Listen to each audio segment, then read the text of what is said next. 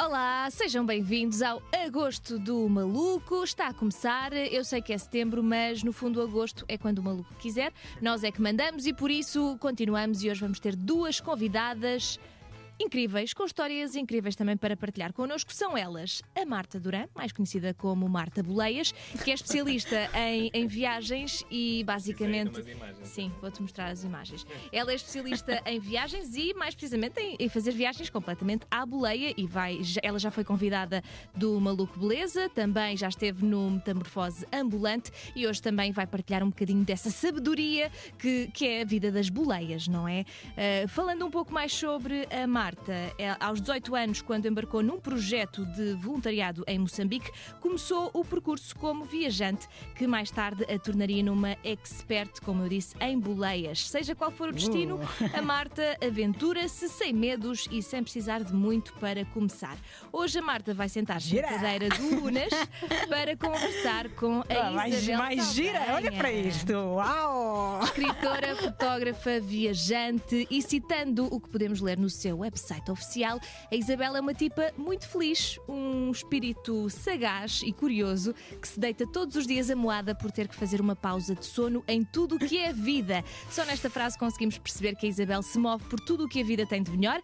Nas redes sociais assume-se como mãe de duas meninas lindas, amante de livros e de um bom vinho, não é?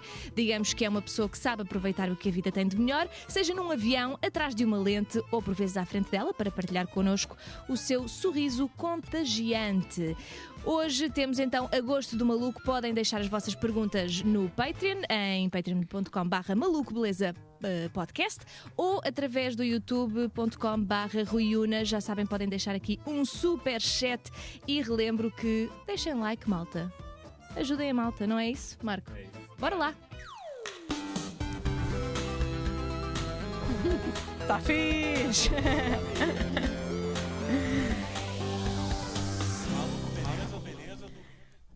Vamos começar? Vamos a isto. À nossa. À nossa.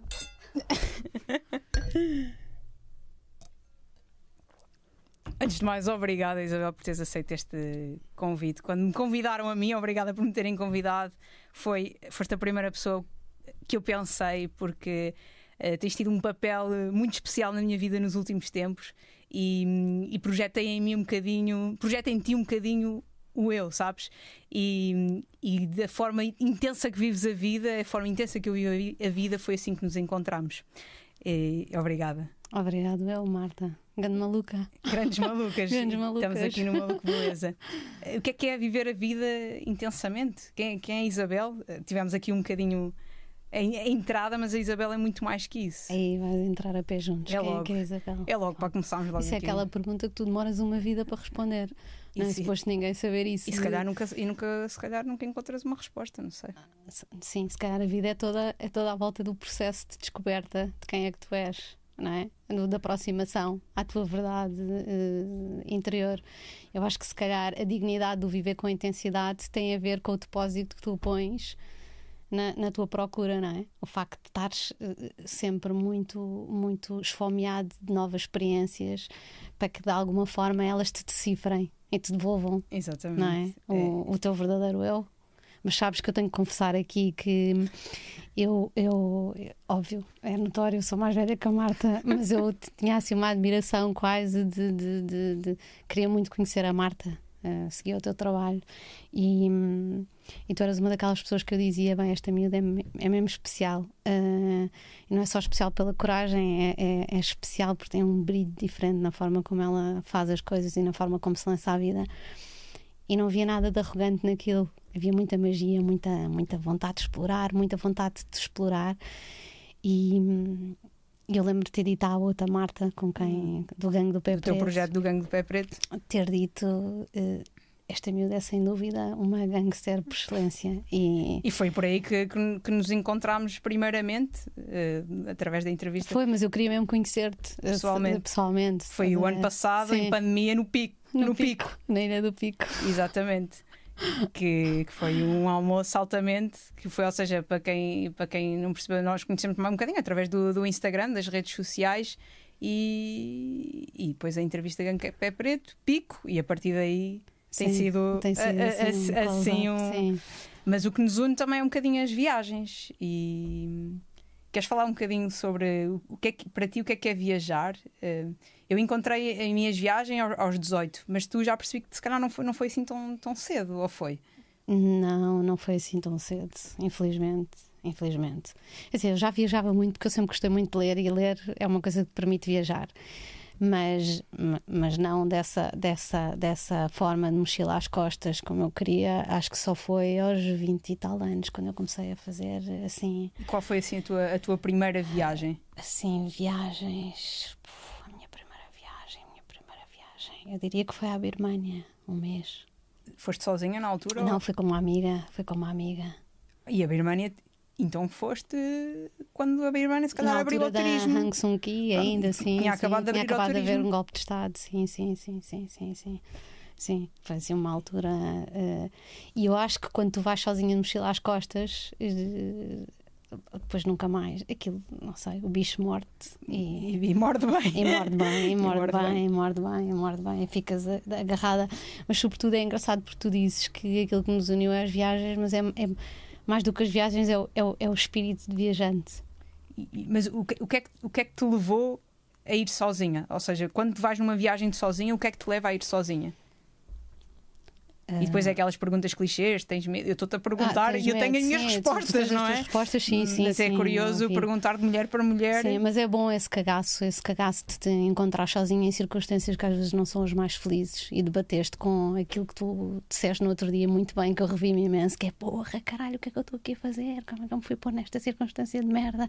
E tenho fome, e tenho frio, e estou sozinha e queria partilhar, e o quarto tem baratas, e a comida não é boa. Baratas está-se bem. E estou mal dormida. Depende do bem, mas sim.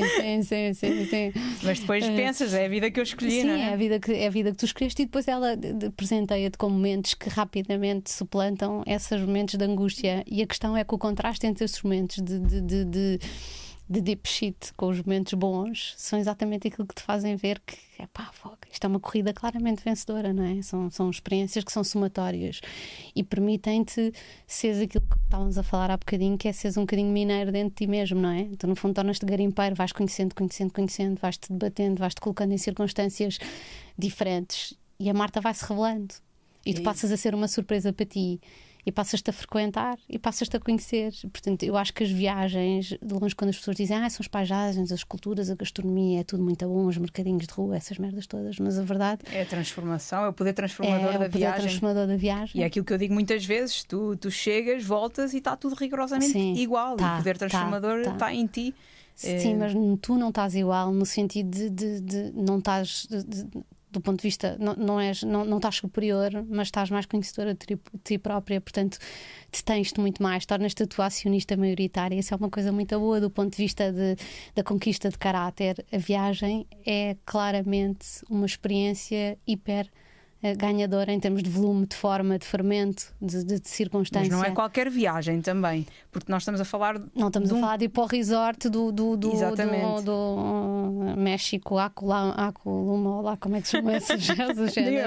Não sei. Riviera Maia, ou inclusive da pulseirinha, que pode saber bem em alguns contextos. Não, estamos a falar de viagens que te torcem, não é? Que te testam. Há sim alguma viagem que tu te lembres que te tenha testado por estares em algum momento da tua vida, ou alguma situação que te tenha testado mesmo a sério, disse fogo? Lembro-me de uma à Arménia, que foi... Falas muito dessa viagem. Falo porque foi muito dura.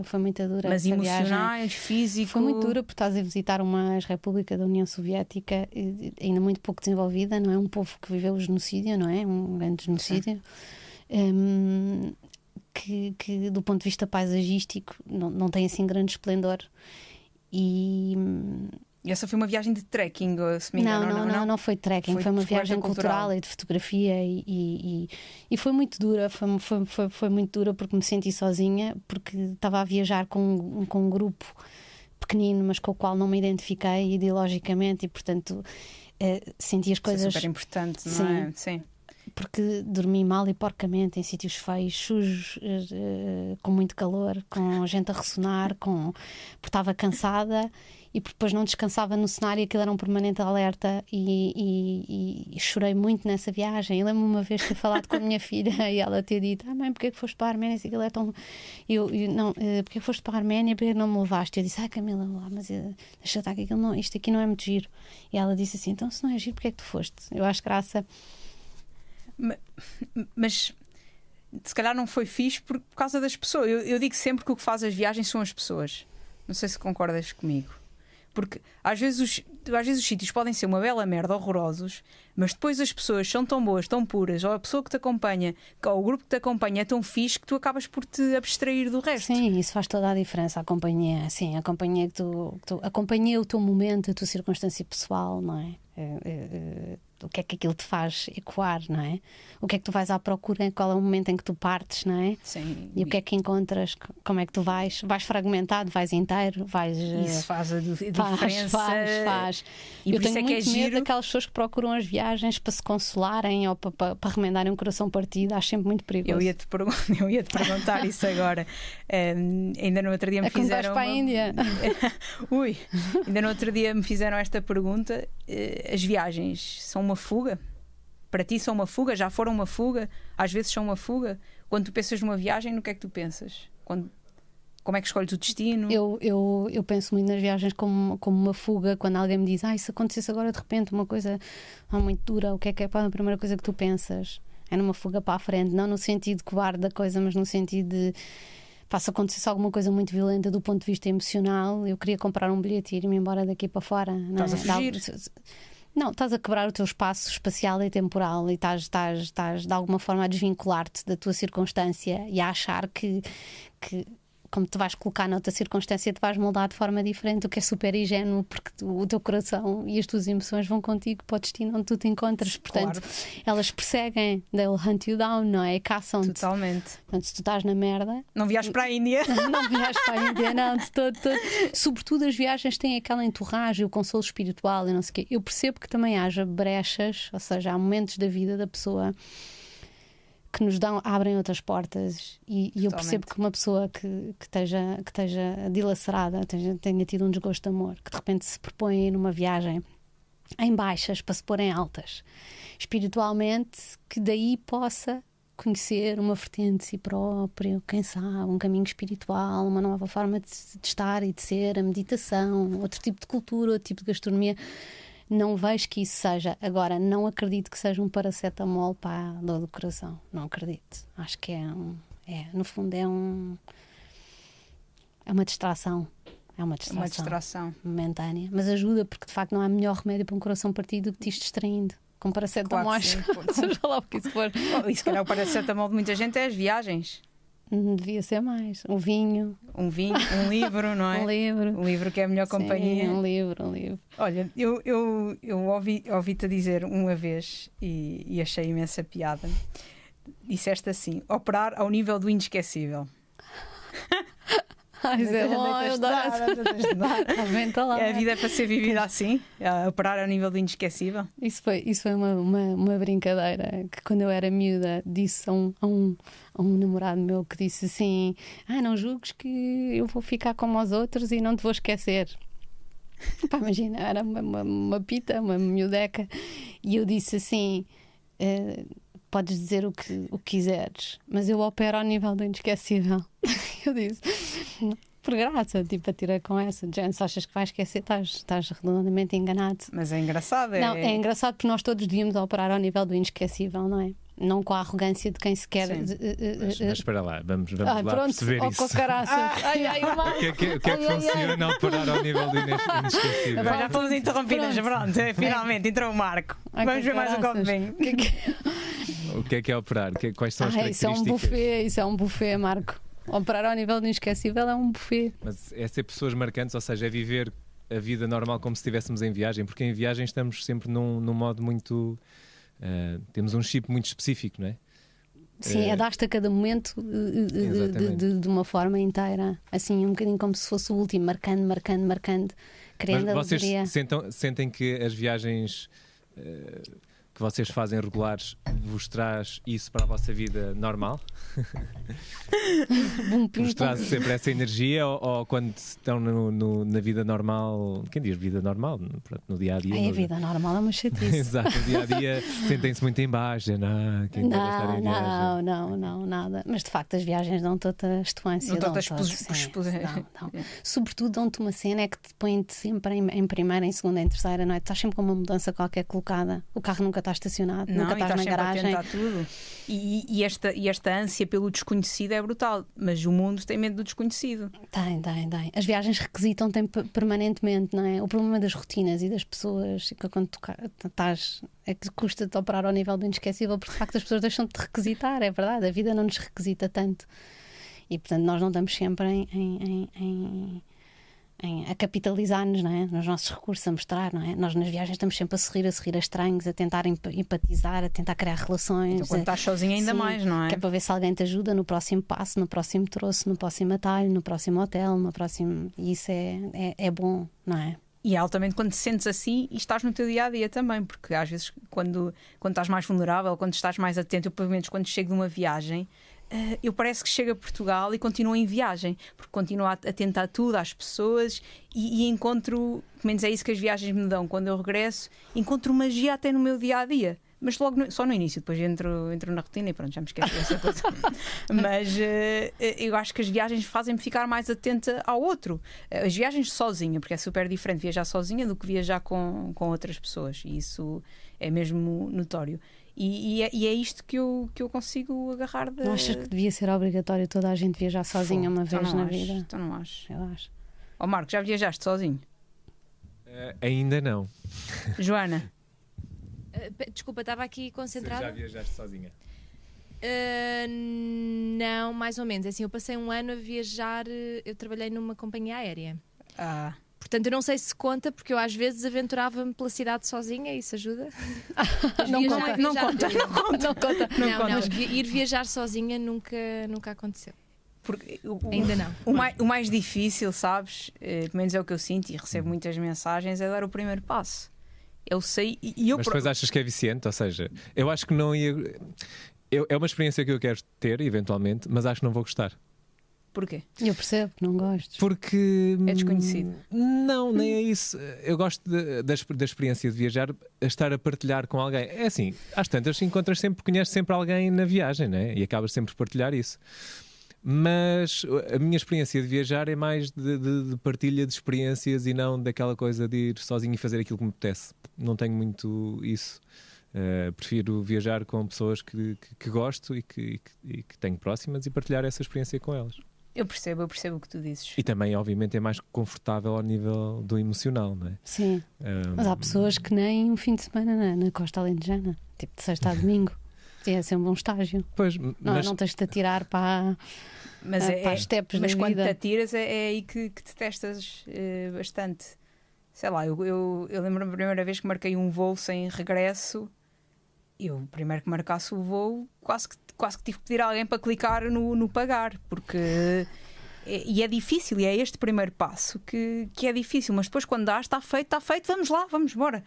E o que tu ganhas com isso é incrível. Eu agora vou passar os próximos meses a viajar e eu estou cagaçada, porque passei agora 1 ano e meio sem viajar sozinha e vou viajar sozinha, parece que é quase a primeira vez para viajar sozinha. Eu há 3 semanas tive que marcar um voo para Barcelona porque tive que ir para sair daqui e eu não conseguia ir sozinha para Barcelona. É impressionante isto, mas fui e depois deixas as coisas rolar, e isto é muito engraçado. Sim, mas tu és uma inata. E tu também. Sim, tu vais. E é muito gira aquela coisa, mesmo quando tu estás no aeroporto com a mochila às costas, está a andar. É espetacular. Assim, é tão boa a sensação. Tu quase que parece que vais em cima de uma nuvem, não é? E estás sozinha com uma mala, e depois estás no avião, olhar para a janela, sozinha, a escrever textos. Sim, mais uma vez, vou partir. Sim, é espetacular. Estás muito mais atenta às coisas e muito mais atenta a ti. Tudo. E as tuas vozes interiores, e as histórias, e aquelas cenas todas. E atenta à pessoa que está sentada ao teu lado. Qual é que é a parte mais difícil de viajar sozinho? É comer sozinho, comer sozinho, beber sozinho. É aquela parte que tu falavas de se calhar não partilhar. A solidão, eu às vezes sentia muito solitária, mas depois depende do tipo de Vês viagem. uma grande paisagem, olhas para o lado e não tens ninguém para tocar o ombro, estás a ver? E dizer assim: ei Marco, olha para isto. Mas são essas experiências que depois também te tornam um bocadinho mais fortes, não sei. Eu neste momento tenho saudades de viajar sozinha, porque depois sentes esse vício, essa vontade de estares a toda a hora. E não perguntares à pessoa do lado: queres fazer isto, não queres? Bora, vamos, deixas as coisas correr. E isso é incrível, é mesmo incrível. Deixares a vida levar-te, deixares a viagem levar-te, deixares os acontecimentos levar-te. E a viagem que eu fiz sozinha, aquela que me marcou mais, foi a viagem de bicicleta aqui de Carnaxide até à Guiné-Bissau, e foi incrível, porque eu estava sozinha, era eu, os locais, dormia. Eu estava sempre sozinha, mas eu fazia sempre questão de tentar dormir na casa de algum local. Ia bater sempre à porta: olha, posso dormir aqui? Porque gostava de partilhar pelo menos um jantar, e partilhar um jantar étnico. E essa viagem sozinha empoderou-me imenso. Só que depois entras no teu dia-a-dia e esqueces, parece. Não esqueces. Eu já partilhei esta história várias vezes, sempre que a Marta vem aqui ao Maluco eu falo disto. Mas eu conheci a Marta na Índia. Ela andava lá maluca. Não estava sozinha, não estava sozinha quando nos casámos, mas ela andava lá. E nessa viagem estavas a fazê-la sozinha? Eu estava a viajar. Eu tive 5 meses a viver no Nepal e depois tive 3 meses a viajar pela Índia. Mas, entretanto, conheceste lá uma malta, não foi? Viajei um mês com uma rapariga, a Maria, olha, da rapariga de Barcelona, que fui ter com ela há umas semanas. E depois estive sozinha, fui encontrando pessoas, depois tive uma amiga que foi ter comigo, mas sim, na Índia estive praticamente sozinha às vezes. E foi... Eu na Índia sozinho é impensável. Desculpem lá, eu não conseguia. Tu já estiveste na Índia? Já. Não estive sozinha na Índia. Tiveste quanto tempo? Tive 1 mês e qualquer coisa. Sim. E que tal? O que é que tens ali? Deve ser engraçado a descrever. Mas via-me. Não estranharia estar sozinha naÍndia, por acaso. É engraçado. Sério? Se bem que, enfim, mulher na Índia intenso. É muito intenso. Sim, mas não fosse essa agressividade de género, era um sítio que eu me viria É muito intenso. Eu acho que há aqui uma boa oportunidade a quem está no chat, podemos mostrar, Joana, estamos aí a ver, de fazermos as perguntas.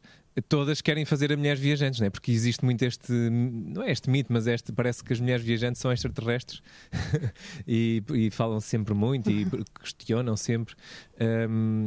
De facto, quais são as perguntas que mais vos perguntam? E se calhar ao contrário, não quero que vocês digam, não quero que respondam às perguntas que mais vos façam, mas às perguntas que se calhar deviam fazer, mas ninguém se lembra disso. Ou seja, o que é que vocês passam a viajar sozinhas com mulheres em viagens que nunca ninguém fala disso, nunca ninguém questiona ou pergunta sobre isso? Conseguem encontrar alguma coisa?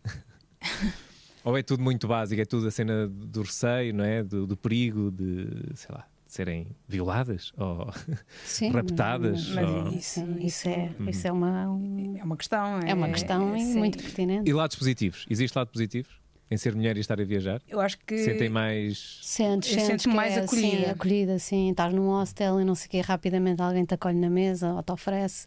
Eu lembro-me de algo, já não sei aonde no mundo, mas da primeira vez que fui beber um copo sozinha à noite, sabes, aquela versão assim muito cinematográfica que é típica do homem que pede o whisky duplo sobre o balcão e tu ficas, a primeira vez é engraçada porque tem aquela coisa do cinema, tu sentes-te, mas é mentira, não vai logo um homem perguntar se tu estás sozinha e acariciar-te o braço, graças a Deus. Da segunda vez já é um bocado, sim, da segunda vez já é um bocado deprimente, mas sim, tu ficas sempre com sentido de autoculpa de que de alguma forma estás ali e não estás à procura de ti, estás à procura de alguém e há uma discriminação negativa, não é? Sim. Um homem mais facilmente está lá porque discutiu com a mulher, não é? Que se foda, bateu a porta e foi beber um copo ao bar e uma mulher está lá, então se estiver arranjado ainda pior, emborcar copos, não é? Está sempre a pedir alguma coisa e isso é É chato. Está aqui o Amorim a dizer: período, fala disso, Marta. Ah, pá, que chato. A sério. Período. Porque Não é chato. Não, estou a brincar. Porque eu viajo muito com o João. Eu viajo muito com o João. Cagar em casa. Pá, é verdade. Quando nós estamos a viajar, estamos a adorar, não é? Até podemos estar num hotel ótimo. Não, mas a nossa sanita, desculpem lá. Não, cagar no mato é que é, meu fogo. Não, mas é interessante e principalmente quando estou a viajar sozinha está-se bem, mas agora quando estive, por exemplo, a viajar com o João na Geórgia, tive agora um mês, opa, e no dia que fomos fazer a caminhada mais difícil, subir tipo 3 horas, 1 quilómetro assim reto, apareceu-me uma puta do período da menstruação.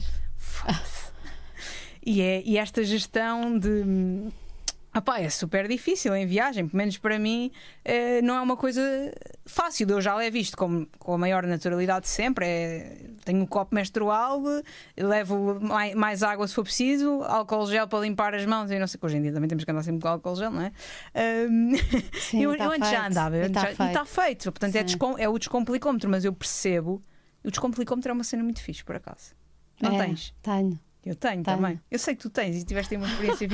Mas tu falas do tampão, é muito pior o cagar na mata do que é o período do que seria eventualmente, não é? Se não estiveres bem munida, ou há pessoas que têm imensa dificuldade. Mas há pessoas que só de pensar que não têm uma casa de banho limpa para poder fazer, olha, ou cagar, ou mijar, ou trocar o tampão, o penso, o que seja, se calhar isso é impeditivo para fazerem a viagem. E de certeza que tens amigas que... Sim, muitas.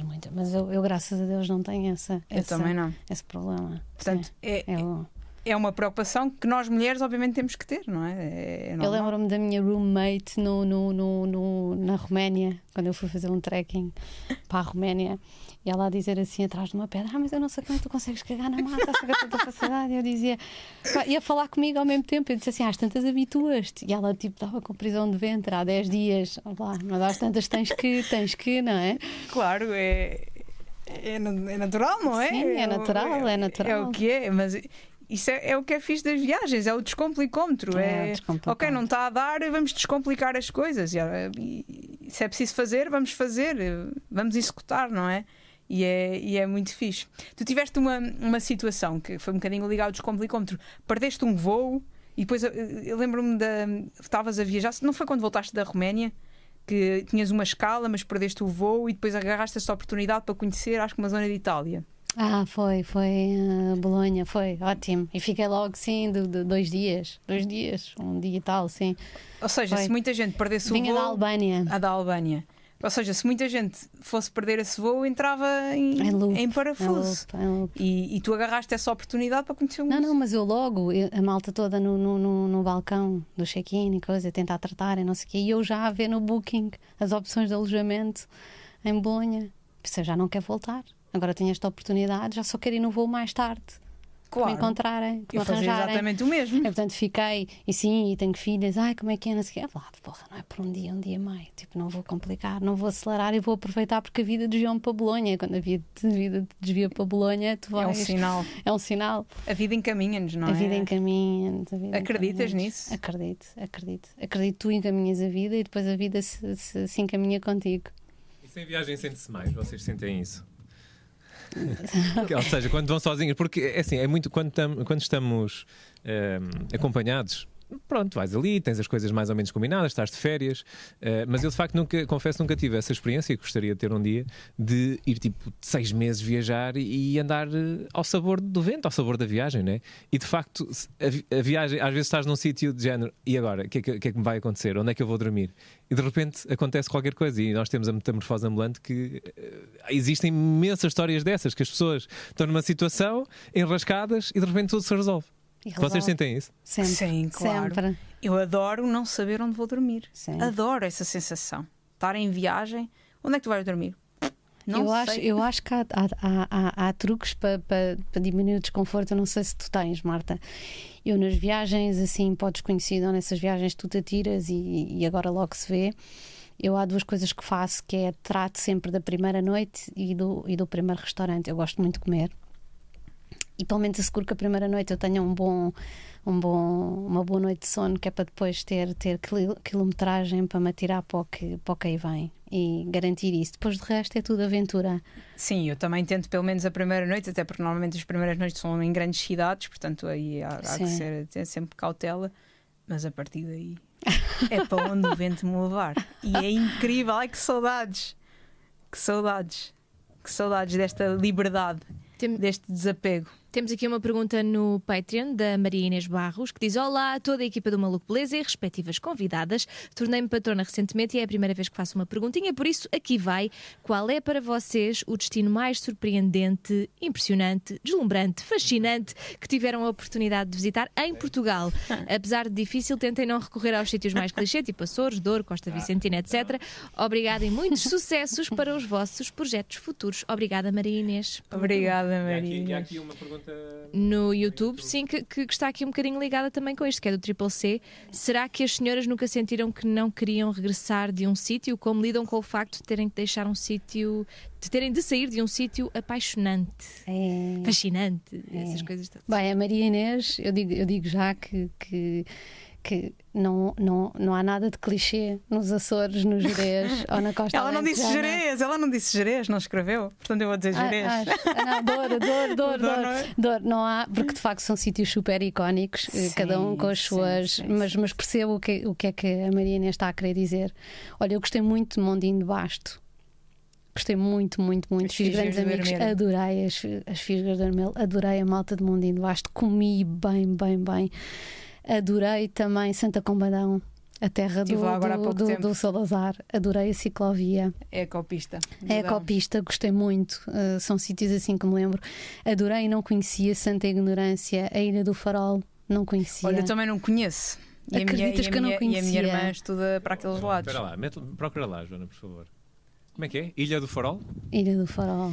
Olha, e um sítio Mas que é literalmente uma ilha? É literalmente em uma Faro, ilha sim. em Faro, atravessas em Olhão e é um conjunto de. A minha irmã estuda em Faro e eu nunca fui. E é engraçado que essas fotografias assim, isso parece assim meio isolado. Mas é uma cidade? Não, espera lá. Isto está ligado, tipo, sim, ok, é uma língua, não é? É uma língua, não, mas é uma língua que não tem ligação à terra. É a Ilha do Farol, a Colatra e tem outra, sim. Pois, agora também não sei.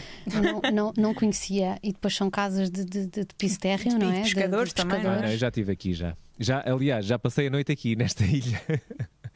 Acabei por dormir lá. E tem um andamar e come-se muito bem. bom, Olha, um sítio mas eu gosto muito de natureza, portanto eu vou sempre cair para as serras. A Serra da Estrela, pronto, é aquele clichê, mas tentar se calhar ir no verão, apesar de eu gostar muito da Serra da Estrela no inverno, é espetacular. E Serra da Lousanha, as aldeias de Xisto, mega.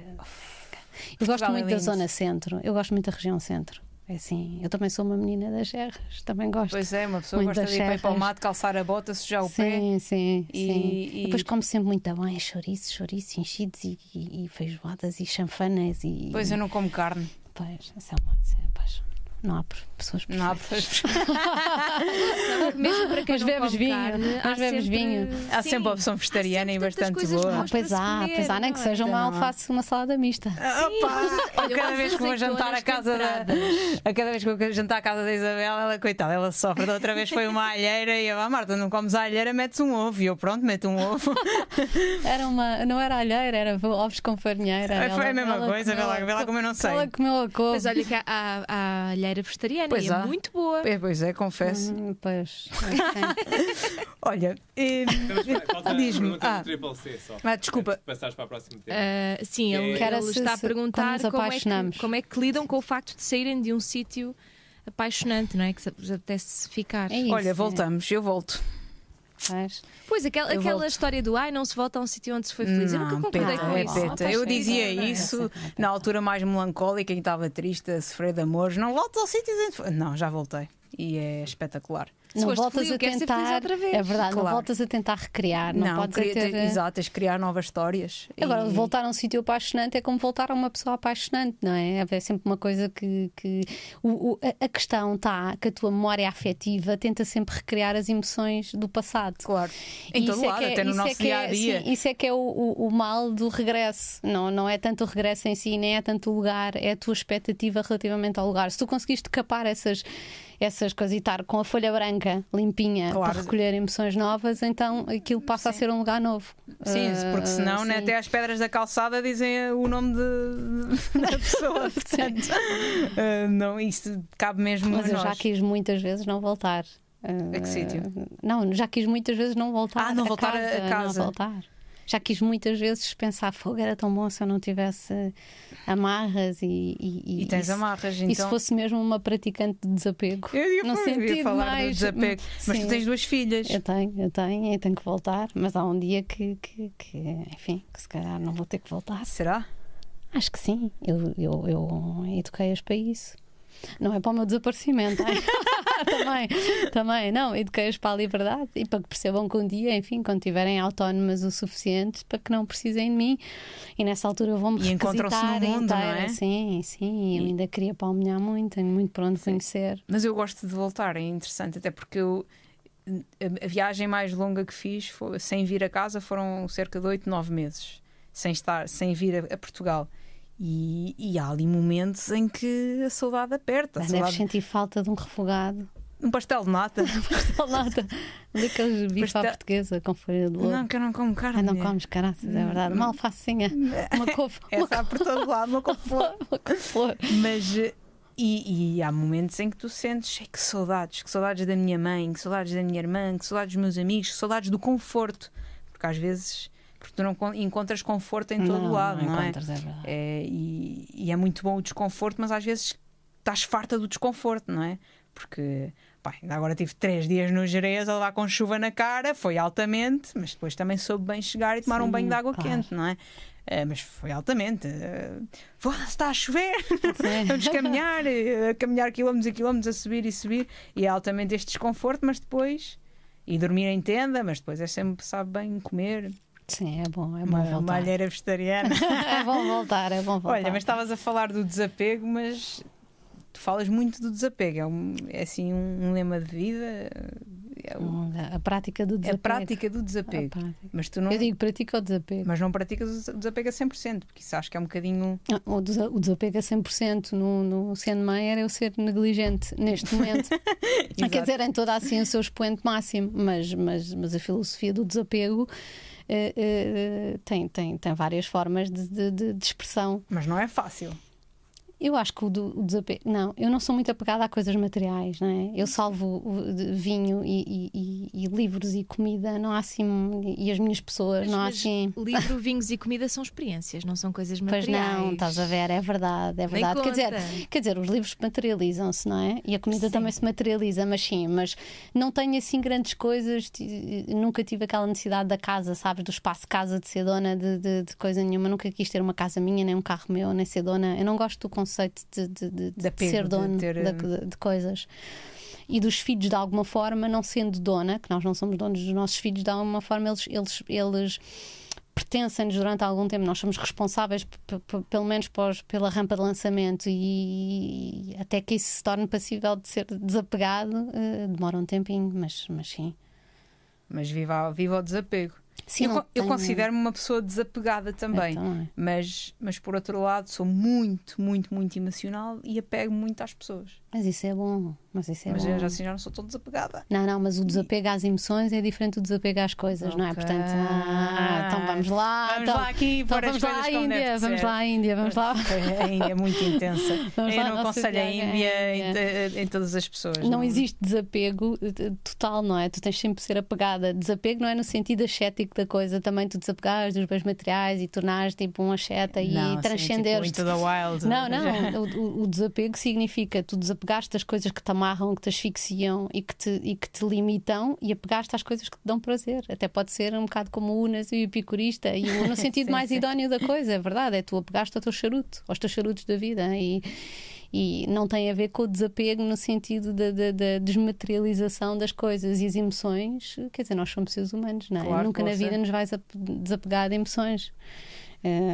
Não, essa parte não, porque depois não é real. Confesso que isso sempre me faz uma certa confusão.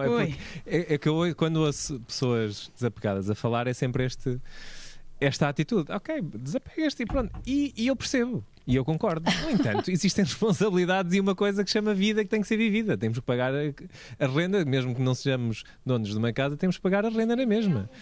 Temos que ir ao supermercado e comprar comida. E a vida está muito cara. Está caraças, não está nada fácil para o desapego. Não está mesmo fácil. Ou seja, se uma pessoa não é pegada de certa forma a juntar algum pé de meia e pronto, e se te libertares completamente das amarras do capitalismo. Mas, Marco, tu tens toda a razão, mas o desapego é a filosofia de tu estás disposto a desapegar-te a qualquer momento. Não é o facto de tu teres uma rotina consolidada, tens contas para pagar e tens a tua renda. É tipo aquela malta que trabalha durante 6 meses. Sim, mas se alguém disser, Marco, bora em janeiro para Barcelona, viva para Barcelona, ou viva não sei o que, tu dizes bora e vais. Ok, entendo. É solto. Mas aí depois pensas, epá, tanto trabalho a construir esta vidinha. Lá vou eu começar tudo de novo. Mas isso é que depois é aquela questão, por isso é que as pessoas acabam por viver sempre a mesma vida durante a vida toda. Olha, a vida durante a vida mas toda. Agora, se tivessem 2 vidas e 3 vidas, repetiam a mesma vida, já viste? Não, que triste. Mas há várias vidas numa vida? Claro que há várias vidas numa vida e há várias personagens de papel, dentro agora no final. Não posso falar, porque senão ainda estou a dar spoilers. Mas há várias vidas numa vida. Há várias vidas de uma vida. Há pessoas que vivem mais vidas de uma vida do que outras. Pessoas que têm 3 e 4 casamentos, para mim viveram 3 e 4 vidas, não é? Não sei, eu não sei se os casamentos são exemplo do sim, mas eu percebo o que é que estás a dizer. São realidades completamente diferentes. Moldaram-se a uma pessoa, não é? Criaram circunstâncias de vida e de vivências muito. Sim. E as pessoas que estão ao nosso lado imprimem-nos uma forma de viver também muito específica e muito particular. Sim, mas se não for especialmente rico, se não for especialmente diverso, se não for especialmente desafiante, não é especialmente diferente, não é? E no fundo tu mudas as pessoas, mas repetes as circunstâncias, não é? Uma coisa é tu dizes assim, olha, vivi com um norueguês, não é? No Báltico, vivi com um argentino em Paris, não é? E vivi com um francês em Boston, não é? Pronto, aí percebo, não é? Diferenças culturais. Agora, não sei se enfim, e depois mesmo assim, quer dizer, todos eles podiam ser uma grandíssima seca, não é? E as histórias serem mais ou menos repetidas, mas pronto, duvido, porque a circunstância geográfica e cultural era diferente. Mas não sei. Enfim, não tenho essa experiência. Não viveste? Não tenho essa experiência. É engraçado, eu sou uma miúda, não é? 26 anos, não é? E é engraçado eu acho que é. Eu acabo por perceber que os meus amigos muitas vezes são todos mais velhos que eu. Eu sinto mais vezes uma miúda, mas no meio de tanta experiência acho que há sempre temas para falar e acho que consigo aprofundar as coisas. Mas com estes 26 anos eu às vezes sinto que já vivi algumas vidas, ou pelo menos 2, se calhar 2 ou 3. Há mais. Achas mais? Mas eu tenho. Tu deste a vida com mas muita, eu tenho ânsia de. Com muita força. Eu tenho ânsia de viver a vida. É estranho. É estranho. Fogo. Tenho muita ânsia de viver a vida, de conhecer. Tens inquietude. Olha, inquietude. Inquietude, não, de outro tema que nós gostamos. Os desapegados e os inquietos. São 2 qualidades coisas de uma raros. Mas um inquieto não é um ser profundamente o Marco é sempre, como é que é dizer? Insatisfeito. E isso não cria uma certa se não era tristeza. sinónimo. Se não era sinónimo. Inquieto é alguém que não é que tenha dificuldade em apreciar ou ser grato ao momento que está a viver, mas que está sempre a olhar pela janela. Está sempre a olhar pela janela. É um termo que eu tenho, que eu digo é... Confesso. Ele está em casa, mas está a olhar pela janela. Não sei se está a cobiçar já a vizinha do próximo, mas sim. Culpada. Eu acho é que quando está a rematar a experiência, está a pensar já na próxima, sim, eu definiria assim, mas não no sentido um olho no burro, outro no cigano, nesse sentido oportunista da coisa. Não acho que o inquieto seja um oportunista. Pode ser um oportunista da vida no sentido positivo da coisa, de quem não perde uma oportunidade para ser feliz. Esses são os melhores oportunistas, não é? Claro que isso eu acho que claro, mas isso é tudo muito. Mas isso tem sempre um custo moral, mas que se foda, quer dizer, é assim, mas desculpa. Não, as palavras existem, são para ser ditas. Sim, mas sim, eu sou uma pura inquieta. Aliás, estamos aqui as duas já. Sim, pois estamos já. Não. Mas, por exemplo, esta pandemia, eu lembro-me de. ir para a cama a chorar da inquietude, da incerteza de não poder viajar, estar inquieta. Sim, não poder estar inquieta, sim. Isto foi um porradão para os foi viajantes. como se apertassem aqui um cinto e eu não pudesse sair desta cadeira. E sofri muito com isso. Foi um colete de forças. Mas no meio disto somos umas sortudas, que isto é aquela, pronto, é aquele depois... Sim, que no meio disto tudo viajamos e desbravamos e coisas, e fomos saímos, e atacámos, e de Portugal e de les a les, e fartámos-nos de nos palmear. Mas como the world is not enough, não é? Quando tu gostas de viajar, tudo parece pequenino, sim, não é? Sim. Portanto, tu precisas da extensão do mundo, não no sentido arrogante, mas de quem quer, tem muita fome de viver coisas. Eu sou totalmente a favor dos inquietos. Aliás, eu acho que devia haver comprimidos de inquietude. Para as pessoas ficarem mais desinibidas? Sim, para as pessoas ficarem mais inquietas, porque a quietude é uma antecâmara do fim também, quer dizer, ficas muito, muito quieto, morres, não é? Na natureza, a natureza ensina-te isso, não é? Os predadores nunca estão verdadeiramente quietos, a não ser no momento da caça, quando estão a mirar o alvo, não é? Portanto, a vida faz em movimento, não é? Claro que eu depois também acredito na contemplação, na leitura, no deleite e nessas coisas todas. Mas isso não tem a ver com inquietude, isso teria mais a ver com frenesim, não é? Aquelas pessoas que são muito frenéticas. E agora as pessoas devem estar, mas como é que estas duas ganham a vida, não é? Porque estamos a falar de inquietude, estamos a falar de desapego. Aí eu pedi conselhos ao Marco, porque isto é difícil, de viver com desapego e inquietude e ganhar dinheiro. Conta-me lá tu, Marta, como é que isso vai? Eu acho que é o desenrasque também. Eu pelo menos, pronto, eu sempre fui à base do desenrasque. Sempre, desde a minha secundário, 10 resvés, faculdade, 10 resvés, e foi sempre ao desenrasque. E quando precisei de dinheiro, ok, o que é que me dá dinheiro? E eu faço o que for preciso para ganhar dinheiro. Fui trabalhar para o tuk-tuk para poder viajar. Agora vi-me aflita na altura da pandemia, fui fazer caminhadas. E tu atiras também, de cabeça. Tu metes uma ideia na cabeça, ou pelo menos eu meto uma ideia na cabeça, e levo tudo à frente. Às vezes é perigoso, mas em tudo. Tudo na vida. É tudo na vida. É bom. Portanto, este... Não tens um grande PPR, mas também, quer dizer, não sei. No outro dia, um amigo meu dizia: tu ainda continuas a viver a vida como se ela não fosse acabar. E eu disse: continuo, mas estou fodida se ela não acabar, porque depois acabam os recursos. Portanto, esta coisa de viver é no pressuposto da nossa... que isto é efêmero, não é? Sim. E que algum dia...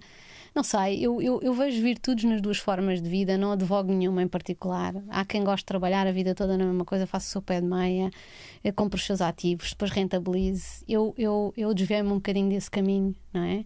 Eu sempre fui muito estudiosa, tirei 2 licenciaturas, tirei um mestrado, trabalhei em consultoras, trabalhei em multinacionais, fiz não sei o quê, e depois decidi, agora quero ser artista. Não era, quero. No fundo, eu sempre senti esse chamamento. Queres falar um bocadinho do teu percurso? Não, mas podes falar. Mas estava a aproveitar um bocadinho para falar sobre isso e de facto fica mais pobre, mas fica mais feliz. Mas podia ter ficado mais pobre e mais infeliz. Portanto, eu não advoco o caminho da liberdade, será o caminho redentor. Para mim, no meu caso, era taxativo que isso era. Eu não conseguiria ser uma mulher a trabalhar das 9 às 5 no escritório e a viver para os fins de semana. Porque já tiveste essa experiência. Sim, e a viver para 21 dias de férias anuais, ou quanto muito uma majoração de mais 2, não sou, já tive isso e não quero.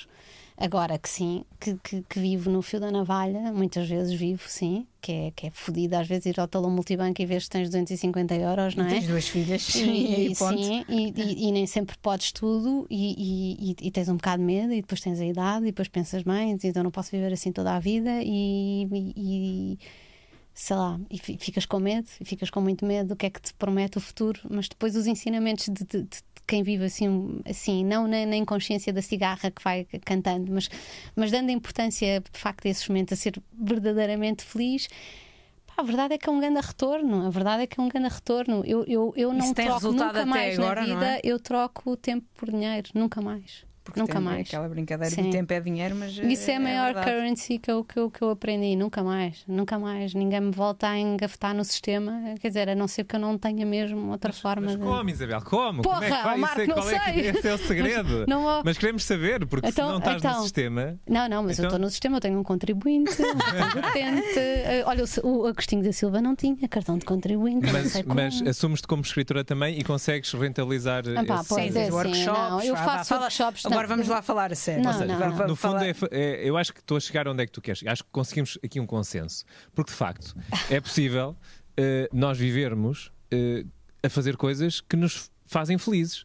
E se calhar não consideramos bem isso trabalhar. Eu não considero que estar aqui, neste momento, seja trabalhar. Embora, Estás obviamente, aqui com 3 gajas espetaculares, lindíssimas, umas brasas. O Maluco Beleza para mim nunca foi Nunca foi trabalhar. um trabalho. É por isso que também, sei lá, dediquei tanto e às vezes me desvia de trabalho que tenho pago ou seja, é um bocado complexo, né? Não, mas obviamente que eu estou aqui e este tempo que eu estou aqui. Eu depois no final do mês tenho que ir ao Lidl, que eu gosto muito de ir ao Lidl. E tenho que pagar as contas da minha casa, né? Ou seja, obviamente que o tempo que eu disponho aqui também tem que ser remunerado. Portanto, acho que é de facto um equilíbrio entre, e tu falaste há pouco que estiveste em consultoras e afins, e que se ganha muito dinheiro, né? Eu acho que aqui o equilíbrio é não sermos gananciosos ao ponto de estarmos aprisionados num sítio só porque nos dá muito dinheiro, e sim termos um equilíbrio de vida em que nos permite viver medianamente, a fazer com aquilo algum que gostamos. conforto, a fazer aquilo que... Por isso é que eu considero uma sortuda, porque... Eu acho que esse é o equilíbrio. Claro, e eu sinto-me uma sortuda por conseguir... Não posso falar, pronto, já me calei. Não, pode ir. Sinto-me uma sortuda por, aos 26 anos, conseguir viver daquilo que gosto, não é? Mas também é preciso ter um bocado de cuidado, Marco, e é engraçado que quando tu vives muito das tuas paixões, depois corres o risco de deixar de ter paixões inoculadas, ou seja, no sentido que todas elas estão prostituídas, ou seja, todas elas estão ao teu serviço. E isso é a história da minha vida. Pois, não, eu digo isso porque eu também senti isso na pele, não é? Porque eu gosto muito de viajar, depois que eu ganho do pé preto e pronto, começas a monetizar. Depois gostas de fotografar e às tantas pagam-te para fotografia e começas a monetizar. Gostas de escrever e depois às tantas pagam-te para... Sim, depois às tantas já não tens... fazes por ti, não é? Sim, já não tens nenhum espaço, nenhum empty space, e essa merda faz muita falta. Principalmente se tu tens atividades com um grande pendor criativo, tu precisas desse, e portanto tu não podes prostituir tudo. Eu mesmo o vinho, eu acabei por fazer um vinho. Claro que eu não considero que isso seja... O facto de tu estás a rentabilizar uma paixão não significa que estás a prostituir. Mas quando tu confundes muito a questão do prazer com o trabalho, corres o risco de não conseguir discernir entre os dois. E acontece no nosso trabalho, nas redes sociais acontece isso, não é? Às vezes às vezes até parece que perdes um bocadinho da tua identidade. Aqui está, estou a mostrar o teu vídeo. Eu já provei num dia que estava na merda. Um grande filha da mãe. Um grande filha da mãe, mas super bom, recomendo. Já não está à venda, já, pois não? Ou ainda está? Não. Já não está, pois. Era uma edição limitada. De 1500. Sortuda, pá. Não, mas justamente há aquela frase, e isto é muito aquela coisa que venderam aos millennials, e eu ainda sou millennial, estou ali no limite, mas é aquela coisa do arranja um trabalho que gostes e não. Assim não terás que trabalhar um dia na tua vida. Não, mas a versão moderna e apanha um burnout. É verdade. Porque é isso, não é? Mas de facto é isso. Vamos só para fazer aqui uma pequena pausa. Vocês podem encher os vossos copos com mais um bocadinho de vinho, enquanto a Joana fala aqui sobre o que é que vai escolher, Joana? Vamos falar de... Sobre uma coisa que dá muito jeito para viagens. Exatamente. Não é? Que é esta garrafa da Prozis. Vocês têm aí uma na vossa mesa que não só é garrafa como mixer, porque sobretudo, e quem viaja sabe, a importância de levarmos o mínimo de coisas possível, não é? E de não ocuparmos espaço, e por isso esta é uma solução que a Prozis tem para nós, para levar a nossa água ou aquilo que quisermos beber, e ao mesmo tempo temos aqui um mixer para os nossos batidos ou o que quer que nós queiramos misturar. Tem um award. Que award foi esse? para cima. German Design Award winner em 2018. A Prozis não brinca em serviço, não é? Ok, o que é que há Quando mais? fazem coisas de qualidade. A Prozis é um mundo de coisas. Estava aí aos acessórios de nutrição desportiva. Onde é que estava isso? Estavas onde estavas. Era onde eu estava? Era. Então, pera, eu vou voltar atrás. Não há problema. Isto, acessórios de nutrição desportiva. Olha esta mochila. Mochila Bifit. Ok. Cheia de gadgets. Olha, Para viagem tornar, também. para viagem também é ótima, não é? E mesmo para o dia a dia, não é? Para levares para. Olha, para levares para o treino. Olha, cheio de compartimentos. Eu adoro isto, ver as coisas organizadinhas, é tão bom. Olha, para a marmita e tudo. Que Gosto dessa maravilha. mochila. Também gosto muito desta mochila. Acessórios é que há mais. Temos aqui todas estas garrafas diferentes. Temos marmitas também. Temos marmitas, temos aqui esta lancheira que tem compartimentos. A Prozis realmente não é só, mas para quem treina tem muitas coisas para tornar a vida um bocadinho mais fácil. Para quem não treina, tem comida. Para quem não treina, quem é? Sou eu. Não treino, mas gosto de comer. E a Prozis, para além de ter muitas opções, até para quem quer controlar um bocadinho as calorias, não é? Tem sempre opções muito saborosas. E eu posso dizê-lo porque, de facto, não desiludem. Eles não brincam. Quando lançam uma coisa, sabemos que vai ser saboroso. Olha este croissant. Liam brioche, croissant clássico. Tem aqui também a roupa de desporto, que dá logo mais vontade de treinar, não é? Eu pelo menos fico com vontade. Só para ficar assim gira como estas meninas. Isto é para Vibrating Massager. E fazes com ele o que entenderes, mas em princípio é para pôr aqui debaixo das costas ou das coxas. Se quiserem, podem aproveitar para usar o código UNAS10 para terem desconto e também para ter acesso a algumas ofertas a partir de certos valores. Muito obrigada à Prozis pelo apoio ao Maluco Beleza. É sempre bom termos a Prozis connosco. Prozis é vida. Vamos voltar à conversa com as nossas duas viajantes favoritas. Ui, A Marta e a já Isabel. ganhámos aí o favorito. Olha o desapego. Já enchemos outro copo de vinho. Eu, por acaso, foi engraçado. Nós chegámos. A Marta precisa de puxar o microfone atrás. A Marta, desculpa, Isabel. Sim. Ok. É verdade, estava. Já está? Já estava. Nós chegámos, fomos lá fora falar e eis que a minha mãe teve a polir o copo para a Isabel Saldanha, porque aliás, eu escolhi o vinho cheia de medo, porque a Isabel é uma pró dos vinhos, conhece vinhos, eu cada vez que vou à casa dela e quero levar um vinho, não sei que vinho é que hei de levar, e eu escolhi um vinho cheio de medo. E eis que chegamos lá fora. Ela serve-se do vinho branco que trouxe e pumba, parte o copo. Foi logo assim para começar a entrada e partimos logo a rir. Não, mas não partiu o copo, só partiu o pé. Ai, peço desculpa. Espera aí. Ficou pela metade.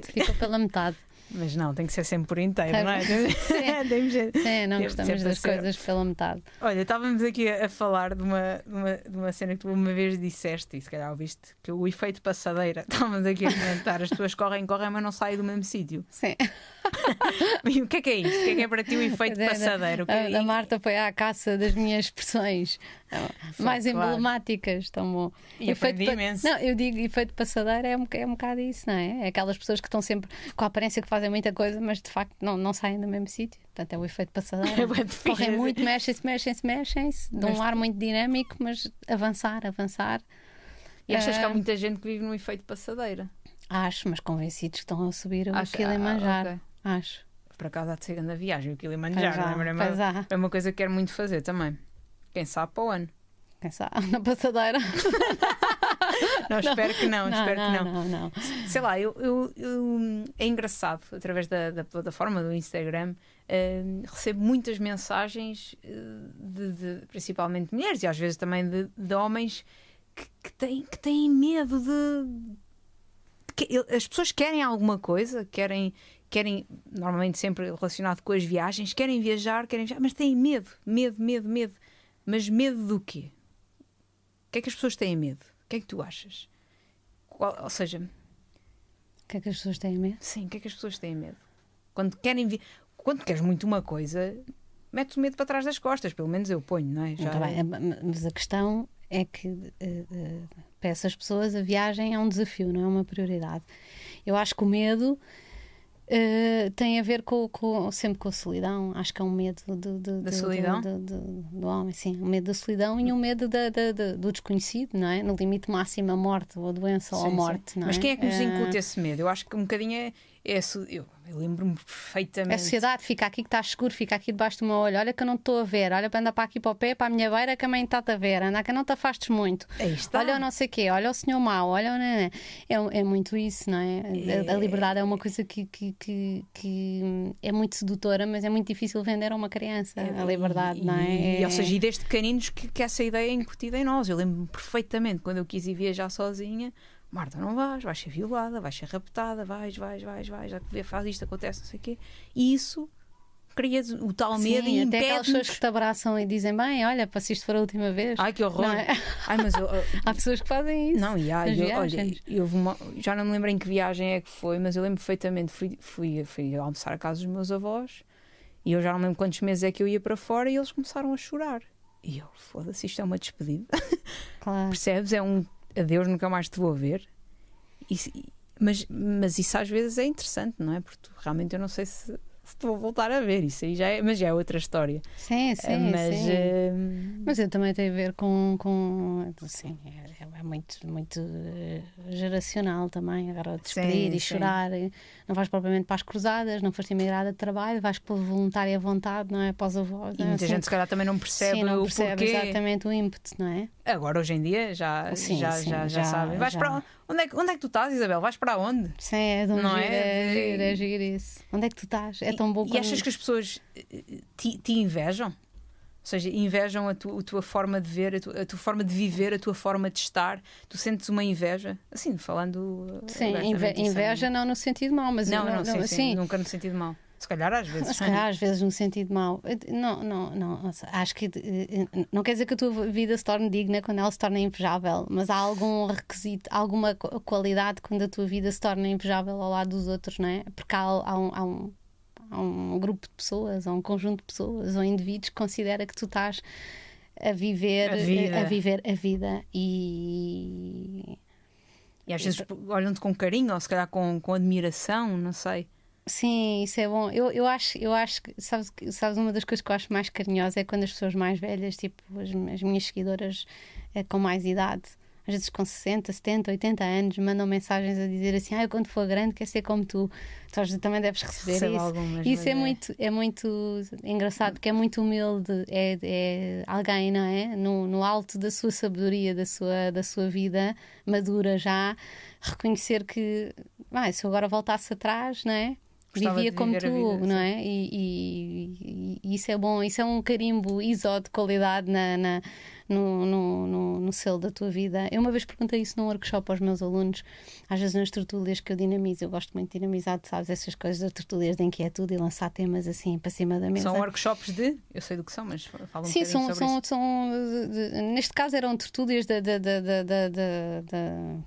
lá está, sobre temas da inquietude, sobre a liberdade, sobre o tempo, sobre o amor e para quebrar o gelo eu tinha uma caixinha com perguntas e as pessoas tiravam as perguntas e liam e depois eram convidadas a expor o tema depois de beberem o vinho. Tinham que virar o copo. Sim, porque o vinho liberta-nos, o vinho liberta, é in vino veritas. E eu lembro-me aqui estamos nós. Eu lembro-me que uma das perguntas que eu tive num desses encontros, dessas tertúlias assim vitivinícolas da inquietude, era se tu achas que há pessoas que vivem melhor a vida do que outras. E outra das perguntas era quanto tempo é que tu gastas da tua vida a ver a vida dos outros, que era sobretudo na questão das redes sociais, não é? Quanto tempo é que tu gastas a ver os outros a gastarem a sua vida e são duas questões. Mas nós devemos viver sem medo de nos colocar essas questões. Sim, ter essa consciência. Porque nós temos de ter essa consciência que a unidade de tempo é absolutamente preciosa. E que eu não sei se eu vivo melhor do que as outras pessoas. Eu vivo o melhor que consigo e às vezes ainda assim sinto que sim, que me falta coragem, que me falta energia, que me faltam recursos. Mas eu quero rapar o tacho, não é? Quero. Mas às vezes é bom sentir que falta sempre alguma coisa, não é? Acho que vai faltar sempre. E se calhar há pessoas que não sentem isso, não é? Não, vai faltar sempre. eu sinto que falta sempre, e por isso é que ando sempre inquieta à procura daquilo que falta. Só um bocadinho de microfone para ti, Marta, por favor, estamos a ouvir-te. Vai. Não, podes puxar o microfone, literalmente. Vai faltar. É assim, isto é um bocadinho como aquele chapéu do mágico, não é? A vida vai-te pondo e aquilo vai sempre, é a tua compostagem, não é? Tu vais pondo experiências, elas não saltam a tampa, não é? Elas vão criando vão fossilizando e tu vais pondo experiências em cima, tu podes viver, claro, neste conceito de efemeridade, não é? Mas se te dessem mais 50 anos, tu saberias exatamente o que é que fazias com esse saldo. Sim, não é? Ias capitalizando mais, não é? Eu digo sempre que as pessoas que vivem bem, ainda no outro dia estava a ver um documentário com o Filipe e disse isso, bem, porra, esta médica era sobre uma médica na Síria. Vimos há 2 dias e eu estava-lhe a dizer, porra, esta senhora devia ser majorada com mais anos de vida. Se a vida fosse justa, agora vinha o criador e dizia assim, mais 10 anos para esta senhora. Porque 10 anos bons, não é? Porque darem 10 anos aos 102, se calhar... Coitadita, sim, não é? Mas devia ser majorada. Da mesma forma que o bem também devia ser compensado. Há quem diga que sim, quando tu fazes o bem propaga-se e o bem devolve-te a ti. Pois, mas devia ter uma expressão mais física, se calhar mais simbólica e porque não até monetária. Devia haver como eu uma vez escrevi, um imposto da felicidade, não é? As pessoas que produzem mais felicidade deviam ganhar mais dinheiro. Indiretamente, são responsáveis por uma energia. Não sei se ganharão, nós pomos dinheiro porque é a nossa currency mais básica, mas deviam pelo menos ganhar mais tempo, mais liberdade. Deviam ter mais dias de férias. Deviam ter mais dias para continuarem a propagar a felicidade. Não é? Isto não devia ser tudo a troco de dinheiro, devia ser a troco de emoções. Se a sociedade funcionasse bem, acho eu que era assim que... Mas voltando outra vez à viagem, muitas vezes a moeda de troca são as emoções. São. E eu sinto isso perfeitamente quando estou a viajar à boleia, as pessoas estão-me a dar o tempo delas, a boleia delas, sem dinheiro. E olha, aliás, e muitas vezes dão-me dinheiro por aquele momento que eu estive ali a experienciar, a falar, a partilhar, e principalmente quando as pessoas te convidam a dormir em casa delas, a moeda de troca é emocional. É bom quando tu sentes isso. Eu agora vou dar um exemplo muito que não tem tanto a ver com viagens, mas tem a ver com viagens, que foi quando eu levei a Maria Luísa, aquela senhora de 82 anos, à Madeira, para fazer uma campanha do bordado. E ela nem sabia bem para o que é. Ela é uma curtida, uma porreira, foi, não sei o quê, né? E depois não vínhamos no avião e eu disse, Maria Luísa, agora tem que me dar o seu NIB para fazer a transferência. E ela a dizer assim, transferência do quê? E eu disse, então, mas do dinheiro, o cachê do seu trabalho, da sua prestação. E ela disse, o quê? Mas você não vai pagar? Então eu diverti-me tanto, agora vai-me pagar. E eu achei muita graça. Ela assim, guarda esse dinheiro para as suas meninas, para o futuro delas. E eu disse, não, mas é que isto era um trabalho. A Maria Luísa foi modelo de uma campanha. E eu, como fotógrafa, tenho que lhe pagar o seu cachê. E ela, que disparate. Desde quando é que uma pessoa... Porque era aquela ideia de que era quase ridículo. Ela foi se divertir, não é? Portanto, o dinheiro era um... E acabou por ser um bom circuito de distribuição de riqueza, porque eu acabei por falar com o filho dela, porque ela não iria aceitar o dinheiro. O filho ficou com o dinheiro e deu à associação. Portanto, fechou-se. É incrível, não é? A associação da avó veio trabalhar, que foi onde eu recrutei a Maria Luísa, digamos assim. Portanto, foi fechada a chave de ouro. Mas a senhora pratica o desapego com muita força. Pois pratica. O Marco vai dormir a pensar no desapego hoje. Amanhã o Marco não aparece para trabalhar. Olha que fixe. E a fotografia, tu agora deixaste um bocadinho a fotografia de parte, ou nem por isso? Foste fotógrafa durante quantos anos, mais ou menos? Ou seja, ou como é que surgiu a fotografia na tua vida e como é que desapareceu? Não desapareceu. Não desapareceu. Acontece que era aquilo que nós falávamos há bocadinho com o Marco e com de se tornar um burnout. O que acontece é que eu, às tantas, deixei de fazer o tipo Estas de fotografia. Estas fotografias são tuas? Estas fotografias são minhas, sim. Eu fui fotógrafa durante muito tempo com a Adélia Cristina, sim. Foi um projeto muito giro, de equipa, uma dinâmica muito forte. Mas depois, às tantas, a fotografia tornou-se muito imediata. Lá está, muito, muito líquida.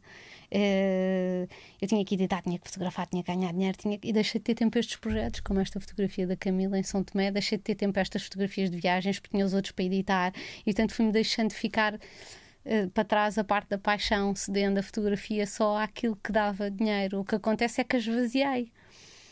E, portanto, senti, graças a Deus, é a vantagem, por isso é que eu acho que nós devemos saber tocar muitos instrumentos. A vantagem de ter outras competências e mais-valias foi que eu, na altura, pude dizer, não, eu agora vou pôr a fotografia de lado, que era, sem dúvida, aquilo que me dava mais cash flow, mais liquidez. A escrita não dá tanto, como toda a gente sabe.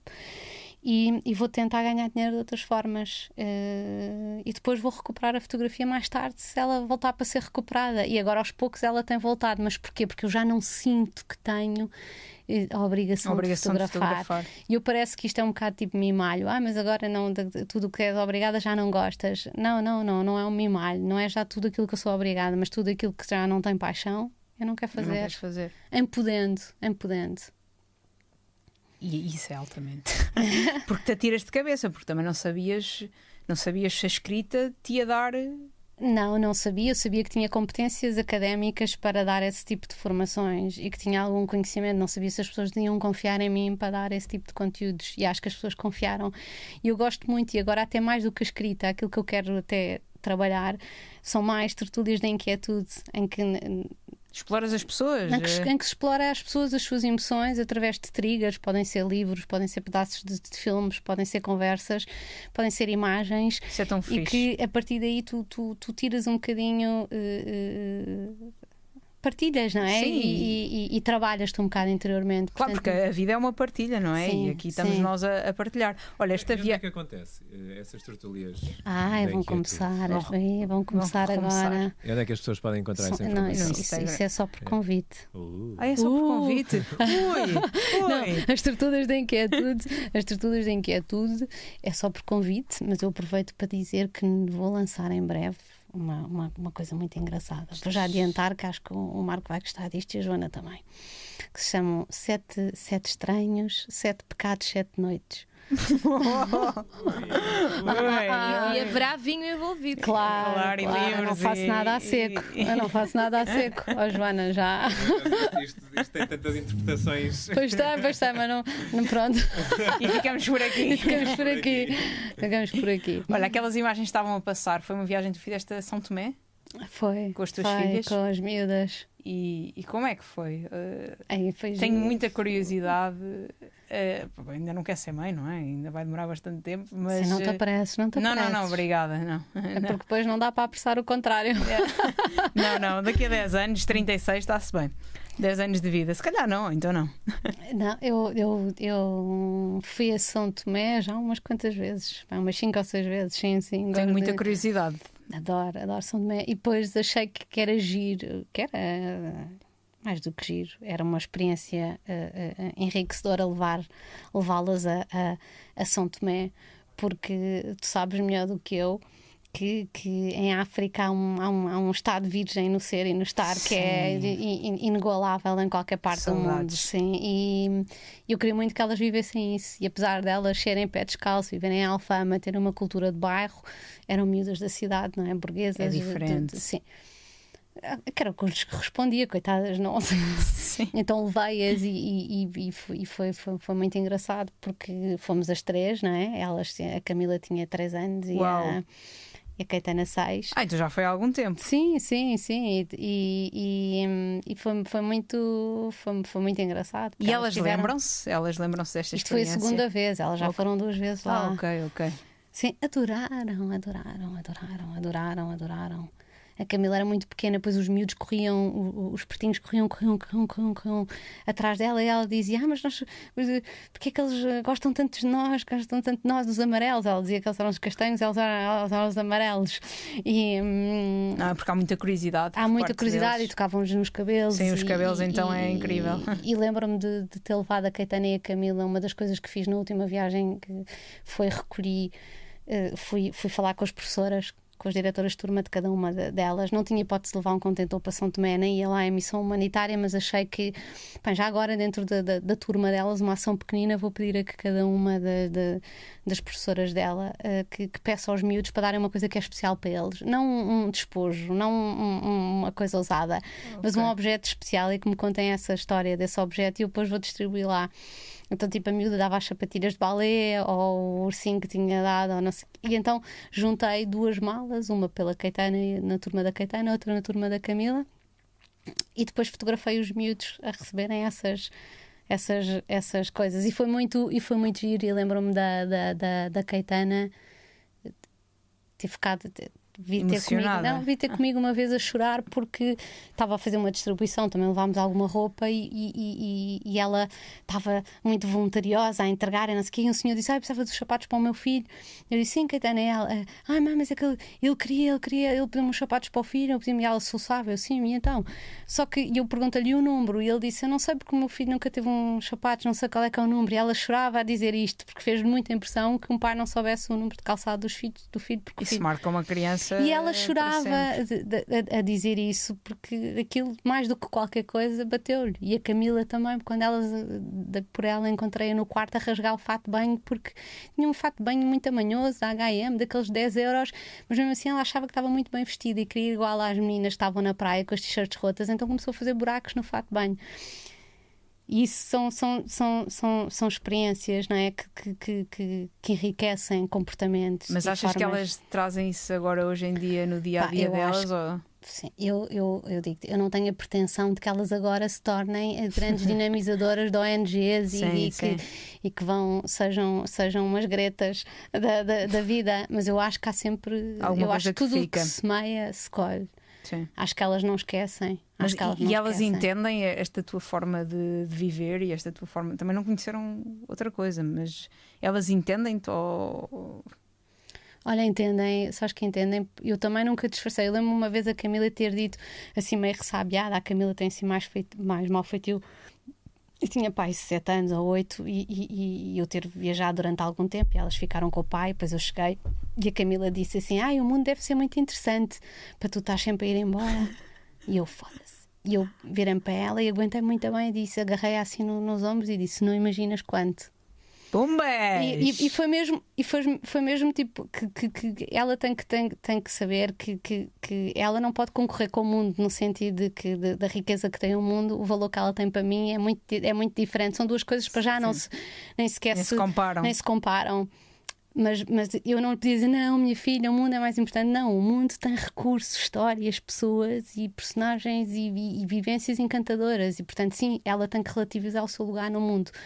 E isso começa por eu lembrar-lhe qual é que é o lugar dela também no meu mundo, porque claro. Eu não sou só mãe, eu sou uma mulher também e eu continuo a ter sede de mundo, não é? E eu tenho que ser um referencial para ela, mas isso não significa que eu abdique tudo aquilo que me alimenta. E não, isso nem pode ser, não é? Isso para mim foi sempre muito taxativo. Eu nunca fui só a mãe Isabel. Eu sempre me apresentei como a Isabel Saldanha. Tipo, esta é a vossa mãe. Mas isso é raro. Porque há muitas mães que deixam de viver ou vivem para os filhos ou durante um certo período de tempo. É normal isso acontecer, não é? Eu também não sou mãe, eu nunca deixei, porque achei que era muito virtuoso para mim que elas olhassem e vissem uma mulher, não vissem uma mãe. Da mesma forma que às vezes as pessoas dizem que se disfarçam, que se escondem quando estão a chorar dos filhos. Eu disse, não, eu sempre chorei à frente delas, não no sentido piegas, de dramático da coisa. Nunca simulei. Mas para conhecerem mãe, que tanto as forças como as fraquezas, as vulnerabilidades. Estou sempre a bater aqui neste microfone. Olha, e elas hoje em dia ainda te pedem para viajar ou não? Elas pedem? Para viajar comigo? Para viajar contigo e para ter experiências, se calhar. Pedem, mas agora não sei, agora estão adolescentes, não é? Querem ir para as Maldivas, tirar umas fotografias de fazer uns TikToks, não sei lá. Já não é? Sim, não, esquece. Este período temos que embalsamar. Sim, não vale a pena, não para registro póstumo. Depois eu acho que elas voltam. Há sempre um período de deslumbramento. Que é tipo, as pessoas dizem, meu filho lia imenso e comia imenso alface e comia imenso tomate e adorava os peixinhos e subia às árvores e agora de repente não larga o telefone. Corresponde, há um período, eu já deixei de me chatear com isso, não é? Tens que os deixar ir e depois eles voltam, é um bocado um efeito de bumerangue. Mas há muita gente que se deslumbra apenas por isso. Bali, Maldivas, é normal, pronto, é o que é. Não me identifico. Olha, mas isso acho que eu consegui. Isso eu acho que semeei nelas o gosto, mesmo com o Gangue do Pé Preto, teve muita importância esse projeto, as viagens. Estamos aqui a falar de Gangue do Pé Preto, mas para quem não conhece, podes falar. Está um bocadinho em stand-by esse projeto? Sim, porque era um projeto, não está em stand-by, era um projeto que teve o seu tempo, e é um projeto muito, muito, muito giro. Vale a pena ir ver o site do Gangue do Pé Preto. Eu faço parte dos Sim, gangsters. faço parte do gangue e tinha uma coisa muito, muito, muito única, que era, nós trocámos as 5 estrelas, não é? Aquela vulgar classificação dos hotéis das 5 estrelas pelos 5 pé pretos. Portanto, nós classificávamos muito mais o impacto emocional de uma viagem do que a Marta das do que a boleias. sua qualidade, e fizemos montes de entrevistas e trabalhávamos os destinos como se fossem experiências emocionais puras e duras. Procurávamos alojamentos locais. Mas era uma agência, é isso? Para contextualizarmos? Não, não era uma agência. blog, No fundo, era um blog de viagens. Sim, viagens. nós ganhámos 2 vezes por 2 anos consecutivos o prémio Ao Mundo. A sério? Blog, sim. Fixe. De histórias de viagem. Um blog de Histórias de viagens, sim, que te diz, por exemplo, se tu fores a Aveiro, tens que ir conhecer aquele senhor Zé que te vende as enguias e que te convida para ir à casa dele, e depois, se tu virares na terceira esquina a seguir à Igreja Amarela, encontras uma senhora, pede para ela te contar. Tem mais a ver com o roteiro emocional da viagem, Que é não assim que viajamos. Sim, que é assim que nós viajamos. viajamos. Porque ainda no outro dia me perguntaram se as viagens são geográficas, e para mim muitas vezes as viagens não são geográficas, as viagens são através das pessoas. Independentemente do sítio que eu esteja, eu às vezes não penso naquilo geograficamente, e por isso é que volto tanto aos mesmos sítios. Das coisas que mais me marcou na Guiné-Bissau, que é um país que eu já fui, vivi lá durante um ano, tive aquele trabalho das 9 da manhã às 6 da tarde, e percebi que não queria, portanto mudei esse rumo de vida muito rapidamente, apercebi-me cedo. Mas um dos momentos mais marcantes foi ter chegado de bicicleta à Bissau, e aquelas senhoras onde eu comprava sempre a fruta receberam-me como família, e a viagem, a vida é feita dessas pessoas. Elas: Marta, bochiga, já. Portanto, eu vou começar a falar crioulo e não me calo. E às vezes eu estou aqui no meu dia a dia e tenho saudades desse sentimento puro, de afeto, livre de preconceitos, sim. livre de tudo. É verdadeiro, não te consigo explicar. E era isso, estavas a falar da essência do continente africano, de África. Olha, felizmente daqui a um mês e pouco estou lá, sinceramente. Ainda bem, meu. Vais voltar ao diamante em bruto. Costuma-se dizer, na Guiné há uma expressão: filho de chão na riba si chão. O filho da terra volta à sua terra. Claro. E eu já me sinto filha daquela terra. E é impressionante. Eu acho que noutra vida fui africana. Pé descalço. Eu tenho que ir à Guiné contigo. Tens que vir. Olha, faz parte da minha bucket list. Outubro, novembro. Eu vou fazer de conta que vou sozinha com a mochila e depois, Marta, estás aqui. Olha quem está aqui. Mas olha, baratas às vezes, se calhar. Sim, está bem. Não digo baratas, é que eu não tenho medo de morcegos, nem de cobras, nem de homens maus, mas eu não gosto especialmente de baratas. Eu também não curto muito, mas olha, tive uma vez na Índia. Na altura estava a viajar assim mesmo ao desbarato, e a Índia é muito barato. Desbarato, barato. Olha, dava um bom título para um post no blog. Desbarato, mas na altura não foi a barata, mas foi, eu paguei 70 cêntimos por noite num hotel em Jaisalmer. E acordei. O recepcionista era uma barata. Não, mas acordei com as minhas cuecas todas roídas por ratos. Mas não no corpo, na mala. Não, na mala. E cocó por todo o lado. Eu juro-te, eu não sei. 70 cêntimos e fiquei sem cuecas. Lembro-me perfeitamente de ter acordado e pensei, fogo. E fiquei lá a dormir no dia a seguir outra vez. Depois pus as malas lá em cima a ver se o cabrão do rato não aparecia. E nós víamos o rato, porque na altura estava a viajar com a Maria. E eu fiquei sem cuecas. Olá, Maria! Olá, Maria! E não sei se chegaste a viajar de comboio na Índia. Na Índia, sim. De jardineiras. Coisa tão esperta. Olha, falar em ratos. Sabes o que é isto? É leite? Não, é o templo dos ratos. Sim. Na Índia. Tu não chegaste aí, pois não, Marta? Eu não cheguei a ir o templo dos macacos, mas os ratos não. Mas ouvi histórias. Mas não foi aqui que morreram as cuecas. Mas opá, a Índia foi o que seria. Os ratos roeram as cuecas da rei da Rússia. Da rei da Rússia. Mas a Índia transformou. Isto é na fronteira com o Paquistão, que é pá, que saudades da Índia. Agora, infelizmente, a Índia está completamente fechada a 7 chaves e não dá para viajar para lá. Agora é tão fodido. É horrível. É horrível. É quase, chega a ser quase claustrofóbico. Mas é impressionante como há 2 anos atrás tu estavas aqui, olha, bora amanhã para não sei onde, bora, e vamos, e agora? Mas não sentem que há um exagero? Ou seja, não sentem que... Pronto, estou aqui a ver back em 2017. Isto de repente pode se tornar um bocadinho insustentável, né? Falando-nos aqui um bocadinho dos problemas do ambiente e a questão das viagens a 30 euros ir quase para o outro lado da Europa. Não, como é que vocês sentem isso? Vamos falar da pegada de carbono? É isso? Não sei, ou seja, não sinto que... é incrível nós todos viajarmos, mas não é sustentável todos, literalmente toda a gente viajar. Mas há outras coisas mais insustentáveis do que as viagens. As viagens cruzam fronteiras e cruzam conhecimentos, permitem-te trazer informação de um lado para o outro, não é? Que nós achamos de forma ingênua que nos chegam através das redes ou dos jornais. Chega-te a parte que eles querem, a parte que eles cortam, a parte que eles te permitem ler. E, portanto, não há ninguém mais informado do que um homem que viaja. E, portanto, eu acho que nós todos devíamos ter que viajar. Acho que se devia democratizar, sim. Acho que se poupem nos combustíveis fósseis, poupe-se noutro tipo de energias, arranje-se uma forma, acabe-se com a pesca insustentável, com metano, façam lá o que quiserem, mas permitam-se e democratizem o mundo, porque o mundo é toda a gente e é a nossa maior biblioteca, não é? Sim, eu percebo, epá, eu subscrevo, mas eu às vezes tenho a consciência um bocadinho pesada quando recicla. Mas tu foste de bicicleta para a Guiné-Bissau, portanto. Mas voltei de avião. Está bem, mas... E por exemplo, poupei uma viagem e eu de todo que não sou da pessoa. Quantos dias é que demoraste? Fiz 3 meses de viagem. Foi alta viagem. Tenho que fazer outra viagem de bike. Eu continuo ali a ver a minha cara toda feliz. Por acaso estava bem feliz. É tão bom.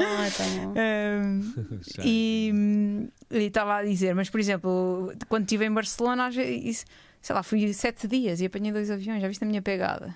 Mas por outro lado, eu também não sou a pessoa, eu não como carne, portanto eu tento, mas isto são autojustificação que acabam sempre por desculpas. Mas isto foi uma provocação e a Isabel deu uma excelente resposta, não é? Porque, de facto, e a minha Isabel é uma mulher de palavras, a mulher dá-te uma resposta sempre. Preocupa-se, às vezes, é isso, há tanta coisa tão mal neste mundo, não é? Que as viagens de facto não pode ser um desses males e que se acabem primeiro com esses outros males antes que se acabem com as viagens. Com o plástico, seja o que for. Olha aí o meu Instagram, se quiserem dar um follow, estão à vontade.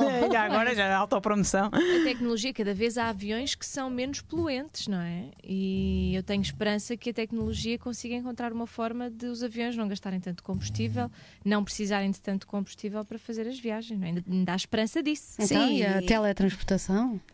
Ou isso, ou aprendemos todos a voar. Eu não quero que exista. Não, porque aparecia com cada gente na nossa sala. Ou não? Ou se cá não aparecia ninguém e era super triste. Como é sempre bom voltar a casa depois de uma viagem, não é? Talvez convém termos uma casa para voltarmos. Entretanto, a Joana vai meter aqui uma musiquinha e vai falar do nosso próximo patrocínio. Eu assim estava a ver onde é que vocês estavam a chegar. É uma casa. É um facto que, e aliás, convenhamos, não sei se foram vocês ou se foi aqui no chat, estavam a falar da questão das rendas, não é? Compensa mais ter casa. Em Portugal, pelo menos, compensa mais termos a nossa casa se precisarmos de um sítio fixo para viver, e a Twinkle ajuda-nos a chegar lá, não é? Porque não é fácil, ninguém tem assim, de repente, 100 e tal, 200 mil euros para comprar uma casa a pronto, não é? Vamos pôr aqui nos 225 mil. Estou aqui já a fazer a simulação. Cagando a caseirão, porque, de facto, se quisermos então comprar uma casa, a maior parte das pessoas tem que recorrer a um crédito à habitação. 40 anos. E nos últimos tempos isto não tem sido muito simples para nós, não é? Nós ligamos para o nosso banco e dizemos: eu quero comprar uma casa, o que é preciso eu fazer? E depois o senhor começa lá a dizer palavras lá na língua das pessoas dos bancos e ninguém percebe. E a Twinkle aparece precisamente para não só desmistificar toda esta ideia de que é muito difícil conseguir um crédito à habitação, como também para facilitar a nossa vida, para nos explicar o que é que são estes termos relacionados com o crédito à habitação, para nos fazer a melhor proposta. Nós podemos fazer aqui a simulação no site, mas também podemos pedir para a Twinkle ligar para nós vamos calcular a prestação. Pronto, daqui a 40 anos esta casinha fica em 473 euros. Ficamos aqui com uma ideia, mas estes valores podem alterar e a Twinkle explica-nos tudo. Podemos pedir para que nos liguem, podemos fazer a simulação detalhada. E aqui já fazemos as coisas todas a partir do site, mas o ideal mesmo é falarmos com um operador da Twinkle, porque a pessoa que está do outro lado vai simplificar tudo, vai nos explicar e vai trazer-nos as 3 melhores propostas. Entre os bancos que são parceiros da Twinkle, vão-nos apresentar então as 3 melhores propostas, porque nós queremos ter a melhor de todas, não é? E aí ajudar-nos a olhar para elas e analisar e perceber qual é que é então a melhor hipótese para nós. Há aqui também várias abas aqui no site da Twinkle para tirarmos algumas dúvidas, mas eu aconselho mesmo a pedirem para a Twinkle vos ligar, porque vão ver que é um crédito num piscar de olhos mesmo, muito mais fácil. E obrigada à Twinkle pelo apoio ao Maluco, beleza? Estás a cantar? Oh. Uma casa. Estávamos aqui a discutir quem queria ter casa e quem não queria ter casa. Eu queria ter uma casa. Aqui, a Isabel é mais desapegada que eu nesse sentido, mas eu gostava de ter o meu cantinho. Amor e uma cabana. Mas é. Amor e um T3. Falta o amor agora. O amor não precisa de Os T3 em Lisboa estão muito caros. Pois estão. Tem que ser, T3 não há T3 abaixo de 700, 800 euros. Pois não, pensar. E olha, e a prática do desapego. E aonde? Onde é que é esse T3? E aonde? 800 euros. Está difícil. Não é com vista para o mar, de certeza. Não, então, não. Não, mas eu gostava de ter um cantinho pequeno. Um T2, 850 euros é um achado. Sabes, às vezes perguntavam-me e perguntam-me: tu vês-te a morar em algum sítio? Mas eu não me vejo a morar no mundo e eu vejo-me a morar em Portugal. Eu tenho gostado desta dinâmica de ir e voltar. Não sei, é fixe. Tu tens que ir e voltar, pronto. Sim, não, mas pelo menos um dia posso ficar. Um dia nós vamos ficar, seja onde for. Um dia vamos ter mesmo uma morada final, mas daqui a uns bons anos esperemos. Eu não me preocupa muito isso. Acho que já chegámos à conclusão que é bom ter um sítio para voltar, porque nós temos raiz e temos ligações familiares e os amigos, e portanto temos sempre o nosso sítio de origem. E acho que isso é bom, ter esse sítio de regresso, o nosso colo, o nosso consolo, o nosso conforto. Agora também não acho um total disparate que haja muito colo aí pelo mundo, não é? Até chegarmos ao nosso colo final. Mas o que é que tu sentes mais falta quando estás a viajar? Ou seja, qual foi comida? Para mim é sempre a comida. Para mim é sempre a comida e o vinho. Não te exemplo, quando eu tive um mês no Irão, costumo. Não há vinho no Irão? Não, é legal, mas pois corres o risco. Pois é, que estúpido. Não, então, claro que não há. Pois mas sabes que eles têm uma grande associação de alcoólicos anónimos, não é? Sendo um país, não é? A sério? Sim. Sabes que eu estou para ir ao Irão há 2 anos e agora está fechadíssimo e ainda não consegui ir ao Irão. Mas estou para ir há 2 anos ao Irão.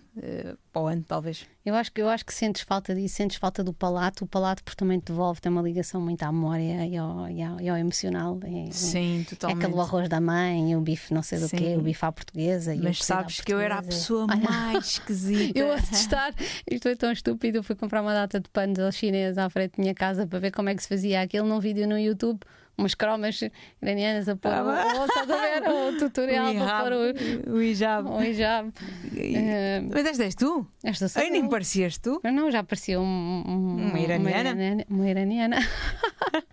Mas é curioso esta parte da alimentação. Sabes que eu era a pessoa mais esquisita à face da Terra. Eu, antes de fazer a minha primeira viagem sozinha, aquela transformação em que saí, fui viajar sozinha à boleia, percorri 11 países a gastar 2,5 € por dia, uma cena ridícula, não estava neste mundo. Foi aí que eu decidi, bem, se é para fazer tudo, vou deixar de comer carne. E desde 2016 que não como carne, mas eu era aquela pessoa que eu fui para Moçambique com 18 anos e comia só arroz, porque não gostava de feijão, não gostava dos legumes, não gostava de nada que era verde. E tu veste sempre com essa capacidade de viajar low budget, ou seja, sempre a dormir em colchões. Porque sabes que é engraçado que esta questão da idade... Nós quando agora fomos para as flores, o meu cunhado, estava a contar que a mãe é das flores, a Valentina, tem lá um restaurante, o Forno Transmontano, e ela estava a dizer, ligou o Lila a perguntar para ver se ela tinha um quarto para nós, e ela pergunta assim, eles são de canto de sofá? Eles são de canto de sofá? E ele disse assim, não, eles não são de canto de sofá. Okay. E eu pensei em contrariar, mas pensei, foda-se, é verdade. Já não sou, já passou esses tempos. Sofá, já passou esses tempos e vamos ficar desconfortáveis, e vamos ficar com dores nas costas e o corpo ressente-se à medida que a idade for. É verdade, e portanto tu queres um bocadinho mais de conforto. Não quer dizer que não tenhas esse sentido prático de dizer come-se o que houver, dorme-se aqui se tiver que ser, não ficas enojado, não ficas arrogante, não tratas mal as pessoas de todo, até ganhas bastante capacidade, tornas-te elástico. Mas precisas de algum conforto, porque uma noite de insónia já é uma coisa que te pesa muito no corpo. A partir dos 35, 36 tu vais sentir uma grande diferença. Mas eu às vezes tenho medo de pensar nisso, porque muita gente me diz isso, atenção, e eu já sinto alguma diferença, porque às vezes penso, porra, eu já vivi isto. Ou seja, eu já sei o que é dormir no chão, eu já sei o que é dormir em todos os sítios e mais alguns. Mas tenho medo de perder isso, sabes? Marta, há aqui uma pergunta de um patrono que pediu para fazer a pergunta aqui a partir do chat, e ele estava aqui a perguntar se tu eras mesmo vegetariana e se te restringes a essa dieta nas viagens fora da União Europeia. Ou se sentes, por acaso até se calhar noutros países até tens mais facilidade, não é? Sim, depende. Vegetariano. Eu tento adaptar-me sempre à realidade. Eu, por exemplo, quando vivi os 8 meses no Nepal e na Índia, fui 100% vegetariana nessa altura. Mas agora, por exemplo, na Guiné-Bissau, eu sou pescetariana, porque há muito peixe, o tipo de pesca não é uma pesca invasiva, industrial, é uma pesca mais local e como peixe. Aqui em Portugal tento maioritariamente ser vegetariana, mas de vez em quando como peixe. Portanto, não sou 100% vegetariana, sou pescetariana. Pronto, vamos falar assim. Pescetariana. Mas tento, se tiver que escolher, tenho uma dieta vegetariana. Sim. É isso. E não é impossível viajar de forma vegetariana. Agora, é muito difícil. E depois vem a malta da viagem que curte bem de comer, tipo a Isabel Saldanha, que diz, então e não perdes muito a parte... Eu estou a mostrar a tua imagem para te dizer que tens o copo à frente da cara e ficas com a boca bem estranha. Que riso. Isto já foram 2 copos, um partiu-se já, estou a brincar. E depois a malta diz, mas viajar, a gastronomia também é viagem. E eu, claro que às vezes se calhar posso perder alguma coisa por não estar a provar. Isso é aquelas conversas da treta dos puristas. Dos puristas. Eu respeito quem quer comer que coma, quem não quiser comer que coma. Mas às vezes é engraçado, eu lembro-me perfeitamente. Mas acho que não se deve paternalizar, nem chatear, nem moralizar, sobretudo chatear. Sim, mas tem que ter cuidado quando tu estás a viajar e dizes que, imagina, eu estou a viajar, estou na Guiné, estou no Senegal, as pessoas oferecem aquilo que têm, e aquilo que têm muitas vezes é carne. Sim. E como é que eu vou explicar às pessoas que eu não como carne? Eu digo que aquilo não é doença, faz-me mal. Tem que sempre de uma forma cuidada. sim. Ou então afasta a carne e come só o arroz, e às vezes é arroz com molho de carne. Mas isso é uma cortesia, é tu a tentar não magoar, não é? E é preciso ter esse cuidado, porque às eles vezes estão a ser tão generosos e tu estás a recusar algum preceito, não é? Que só explicar, não é? Até parecia um atentado perante quem está-te a oferecer aquilo que quase não tem para si. Sim, não é? Uma galinha magra, não é? Sim, mas é mesmo. É verdade. As pessoas dão aquilo que têm e que não têm. E eu lembro perfeitamente de estar a entrar nas aldeiasitas, nas palhotas, e as pessoas saírem da própria cama e do próprio quarto para eu dormir mais confortável. E tu não darias? Tu não serias a mesma pessoa eu seria, que acolhe, que abre as portas? Eu sou assim, mas E porquê é que achas que nós nos desumanizamos tanto na cidade? Agora sou eu a fazer as perguntas. Então revertemos o papel. Mas porquê é que achas que nós... Sim, porque é que... Não sei. Porque temos mais a perder. É a minha visão. Eu estive no Sudão e há de ser um documentário entre em semanas. A sério? Entre quantas semanas? Não posso. Ok, porque depois as pessoas vêm cobrar. Pois vem. Saía sair. Não, vai Esquece. sair entretanto, antes do final do ano vai sair. Pronto. É o que eu posso dizer. Bom. Um documentário sobre o Sudão e justamente eu tive esse impacto e fiz-me exatamente essa questão. Porque é que nós que achamos que somos tão à frente, né? E tão mais à frente que esta malta que vive aqui e estamos completamente atrás e em nível humano e social nós agredimos. Mas tu disseste que nós temos mais a perder o quê? Aquilo que eu senti a nossa televisão e o nosso iPad? Às tantas parece que quanto mais nós temos, mais medo temos de ficar sem isso. Como eles não têm nada. É aquela célebre frase do quem não tem nada a perder. É um bocado, ou seja, eles devia ser um lema do desapego. Primeiro, eles só sobrevivem se forem comunitários, não é? Sim, sempre. Mas a questão é que aquilo pega-se. E eu tenho um exemplo muito concreto que eu senti lá e eu senti-me contagiado com isso. Aquela forma deles de receberem e de darem tudo aquilo que não têm, até inclusivamente, fez com que eu, numa certa altura, houve ali umas experiências que de facto me sensibilizaram, de pessoas, sei lá, estávamos a fumar uma xixa lá num barraco, né?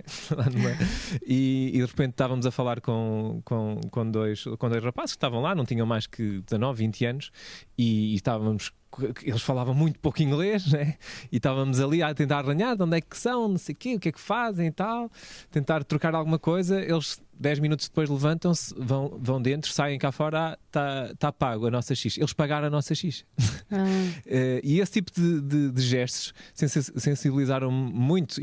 Ou então nós entrávamos num restaurante e ficávamos curiosos o que é que nós vamos comer hoje, e havia um peixe frito em cima de um papel de jornal. Pronto, é isto que nós vamos comer hoje, e fiz. E as pessoas, como viam olhar, eles, não, come. E nós, não, nós já vamos comer, só estávamos a ver o que é que era o menu hoje. Mas porquê é que tu achas que esses gestos não se repetem? Eu acredito muito naquela coisa, it all comes back to you. Sim, mas sabes que é engraçado que eu agora lembro-me num episódio, eu e o Filipe estávamos no Alentejo, num turismo, num hotel, e estava lá um casal muito simpático. Na piscina, era uma piscina adults only, estás a ver, ótimo, sem crianças, e estava lá um casal que tinha assim um ar mesmo feliz, sabes? E nós estávamos a beber vinho e o Filipe lembrou-se, eu achei uma coisa muito generosa, de mandar vir uma garrafa para eles, ou 2 copos, e depois nós pensámos, queres ver que eles ainda acham que é tipo uma cena de swing ou de coisa. E o Filipe foi lá explicar, sentiu-se, e eu percebo, tens que explicar que o gesto é totalmente generoso, é só porque nós achámos que eles tinham mesmo boa onda, estavam muito comprometidos um com o outro, sabes? Não, com uma atitude. Mas eu percebo isso. E nós achámos que era giro, mas sentimos que tínhamos que explicar. E eles depois vieram falar connosco e foi porreirice, e tivemos a beber um copo na piscina, depois cada um foi à sua vida e nunca mais nos vimos até hoje. Mas porquê é que nós ficamos tão presos na nossa generosidade, com medo que ela seja alvo de uma interpretação? Mas tu aprendes errada. Isso porque provavelmente já te aconteceu coisas semelhantes, e eu tento retribuir ao mundo aquilo que já recebi, que eu já recebi muito. Olha, por exemplo, estava aí para Barcelona, nem contei isto a ninguém, mas estava aí para Barcelona e estava aí numa low cost, e quando tu levas mochilas maiores, tens que pagar para levar a mochila. E eu estava a entrar e via 2 pessoas a discutir, e o rapaz não tinha 25 euros para pagar a mochila, e disse, eu deixo aqui a mochila. E eu olhei para aquilo e disse, não é por 25 euros que eu vou ficar mais pobre. Eu cheguei-me à frente e fui logo pagar. E eu pensei, já fizeram tanto por mim, não são 25 euros que eu vou pagar, vai ajudar o rapaz a levar a mala e ir. E é aquela roda, sabes? Volta tudo a ti. Não é por isso que eu faço as coisas. E não é pensar nisso que eu faço as coisas. Não, mas essa ação, e concluindo a minha história que eu estava a dizer ao pouco, sem problema. Eu fiquei tão sensibilizado com esses pequenos gestos que eu fui sentindo ao longo dos dias e dos primeiros dias, que houve uma situação em que estavam lá uns rapazes a empurrar uma carrinha que, pronto, devia ter ficado sem bateria, e eu dei por mim, por impulso, a poupar a câmara. Eu estava com a câmara na mão, eu pousei a câmara, nem me preocupei se ela estava bem, se ficava bem guardada ou não, e fui empurrar por impulso. E no fim dessa ação, eu assim pensar, olha, eu nem pensei nisto, por impulso fui ajudar estas pessoas. A gentileza gera gentileza. Mas eu acho que e o contrário também gera, ou seja, egoísmo também gera egoístas, não é? Sim, e eu acho que nós vivemos num loop nesta sociedade moderna, um bocado, e vivemos dentro dos nossos. E eu tenho só mais uma história, peço desculpa, é que o Sudão de facto estás à vontade. Mas tens que nos avisar quando for o lançamento do documentário. Sim, nós vamos comunicar. E apareces tu a empurrar o carro? Não, porque ninguém estava a gravar. Mas já temos um da Índia. Tu apareces no da Índia, Marta? Acho que não. Porquê que não? Pouca vergonha. É verdade. Era uma história incrível para partilhar. Temos um da Índia e um da Guatemala que convido toda a gente a pesquisar no Maluco Beleza. É o Suicar, o indiano, e o Paraíso Xibalba na. Quem sabe algum dia venham comigo até à Guiné-Bissau, até porque o Unas tem um grande carinho pela Guiné, já lá teve. E partilhando aquilo. Numa viagem no deserto, né? Aquilo eram viagens de 10 horas pelo deserto, e nós íamos com o driver, e ele sempre muito curioso, também com inglês muito pouco desenvolvido, mas ia perguntando, então, e como é que é lá na tua terra? E tal. E ele assim, e houve lá uma pergunta, que eu nunca me vou esquecer disto, isto ficou-me marcado, vai-me ficar marcado para sempre. E ele pergunta, então, e lá na tua terra também há deserto? Há tipo isto? E eu tipo, bué vaidoso, não. Lá em Portugal, na minha terra, é tudo verde e há muita água e há muito, não é? Há muita riqueza de diversidade, de paisagem. Ele, ganda merda. Eu sei o deserto, não sou feliz. A minha cena é o deserto e eu venho para o deserto de manhã e a minha cabeça fica limpa. Ou seja, eu tipo do género bem vaidoso e naquela achar que ele ia ser bem feliz aqui, mas se calhar ele vinha aqui para Portugal e ia ser miserável. Porque não ia ter o deserto. Claro. E de facto nós estes choques de realidade mexem connosco. E eu perguntava-me, então, mas o que é que fazem normalmente? E eu depois comecei a pensar, olha, trabalhamos o dia todo, das 9 às 5 ou das 8 às 5, e depois enfiamos-nos em casa a ver Netflix e estamos colados o tempo todo nos nossos telemóveis. Foi isto que me passou pela cabeça, porque é literalmente isto que vamos fazer. Devias ter dito. Mas disse, eu de alguma Mas à volta é tudo verde. E água, e tem água. E tem montes de água, montes de cascatas. Dei por mim, né? Eles com a família, super felizes. Eu via a forma como eles. A irmandade deles, né? É invejável, não é? Eles abraçam-se, tocam-se e agarram-se e beijam-se e vai, irmão, e boa sorte e tal, quando se despediam uns dos outros. É incrível a relação humana que eles têm lá, e é invejável num sentido bom, não é? Sim. Eu fiquei de género, eles podem não ter absolutamente nada, né? Quase para comer, não é? Tem tudo. Mas porra. Mas tem tudo. Eu acredito que há muita gente lá que são muito mais felizes do que aqui. Aquela questão da pobreza irrita-me. E eu sou líder de viagens e em outubro tenho uma viagem para a Guiné-Bissau. E eu sei que vai ser uma luta porque... mas tu não achas que há uma grande diferença entre turista e viajante, e entre viajante e habitante? E quando tu viajas, tu raspas os sítios, não é? Como turista, enfim, tu registas, polarizas os momentos, não é? Em polaroids, e fazes não sei o quê, e segues, não é? De destino em destino a carimbar o passaporte. Como viajante, tu penetras os sítios. Como habitante, tu habitas os sítios, que é diferente. E quando tu habitas os sítios, este encanto para esta ingenuidade de comunitária, não sei o quê, que é de facto mais real e mais sentida, depois põe em evidência outro tipo de rotinas e outro tipo de pobrezas e outro tipo de problemas, porque depois nós temos muito essa ideia, não é? De quando vamos e somos acolhidos, eles recebem-nos, não sei o quê, mas se passasse a ser um coabitante daquela comunidade, possivelmente depois terias que rachar água, terias o problema com a galinha do vizinho, sentirias o egoísmo, a raiva dos outros e de facto há uma pobreza, não há condições de saúde, as estradas não valem nada, mas fora a insalubridade e os problemas de saúde e de pobreza, eles são homens como nós e, portanto, também têm os seus lives de egoísmo, as suas características, os seus defeitos e as suas virtudes. O que eu acho que tu tens muita razão, Marco, e que se nota, eu vou utilizar o teu nome porque é mesmo um marco daquelas populações, é esse sentido de comunidade que se dilui na verticalização das nossas construções e na forma como nós nos esfriamos. Nós hoje em dia quase que não conhecemos Pois não, e ficamos incomodados quando vamos no elevador a olhar para o lado. Sim, quem é? Pois é, depois ficamos. É estranhíssimo. Super incomodados, é verdade. E isso é uma cena estranha. Nós estranhamos-nos uns aos outros. Vivemos todos encafunados, não é? Uns em cima dos outros. Tento contrariar isso. Eu sinto que tento contrariar isso às vezes, quando estou mais desperta para tal. Não sempre. Agora estou desperta para tal, mas quando estou na minha vida, super feliz da vida, não sei o quê, na minha rotina, lá. Mas às vezes acordas e às vezes pensas, esta pessoa é tão bonita, sabes, interiormente. Sim. E é fixe depois explorar mas isso. Nós só propagamos a felicidade quando estamos felizes e o nosso índice de felicidade, não é, como país, não está nos mais altos. Imagina o que isso não significa de condutor, assim como combustível, não é, entre pessoas. Nós temos que estar muito atentos a isso mesmo quando não estamos bem, não é? Pronto, devíamos estar sempre atentos a isso. Devíamos estar sempre atentos e sorrir. Eu acho que a alegria é uma característica de bem, assim, tão generosa. E é só o facto de uma pessoa ser alegre é uma cena, uma pessoa que entra e diz bom dia, quase que incomoda os outros quase ficam incomodados com a felicidade. Eu lembro-me uma vez da minha filha me dizer, então, mas a mãe está sempre a dizer para eu dizer bom dia, depois eu digo bom dia, as pessoas não respondem assim, tu dizes bom dia mais alto ainda, claro. Bom dia.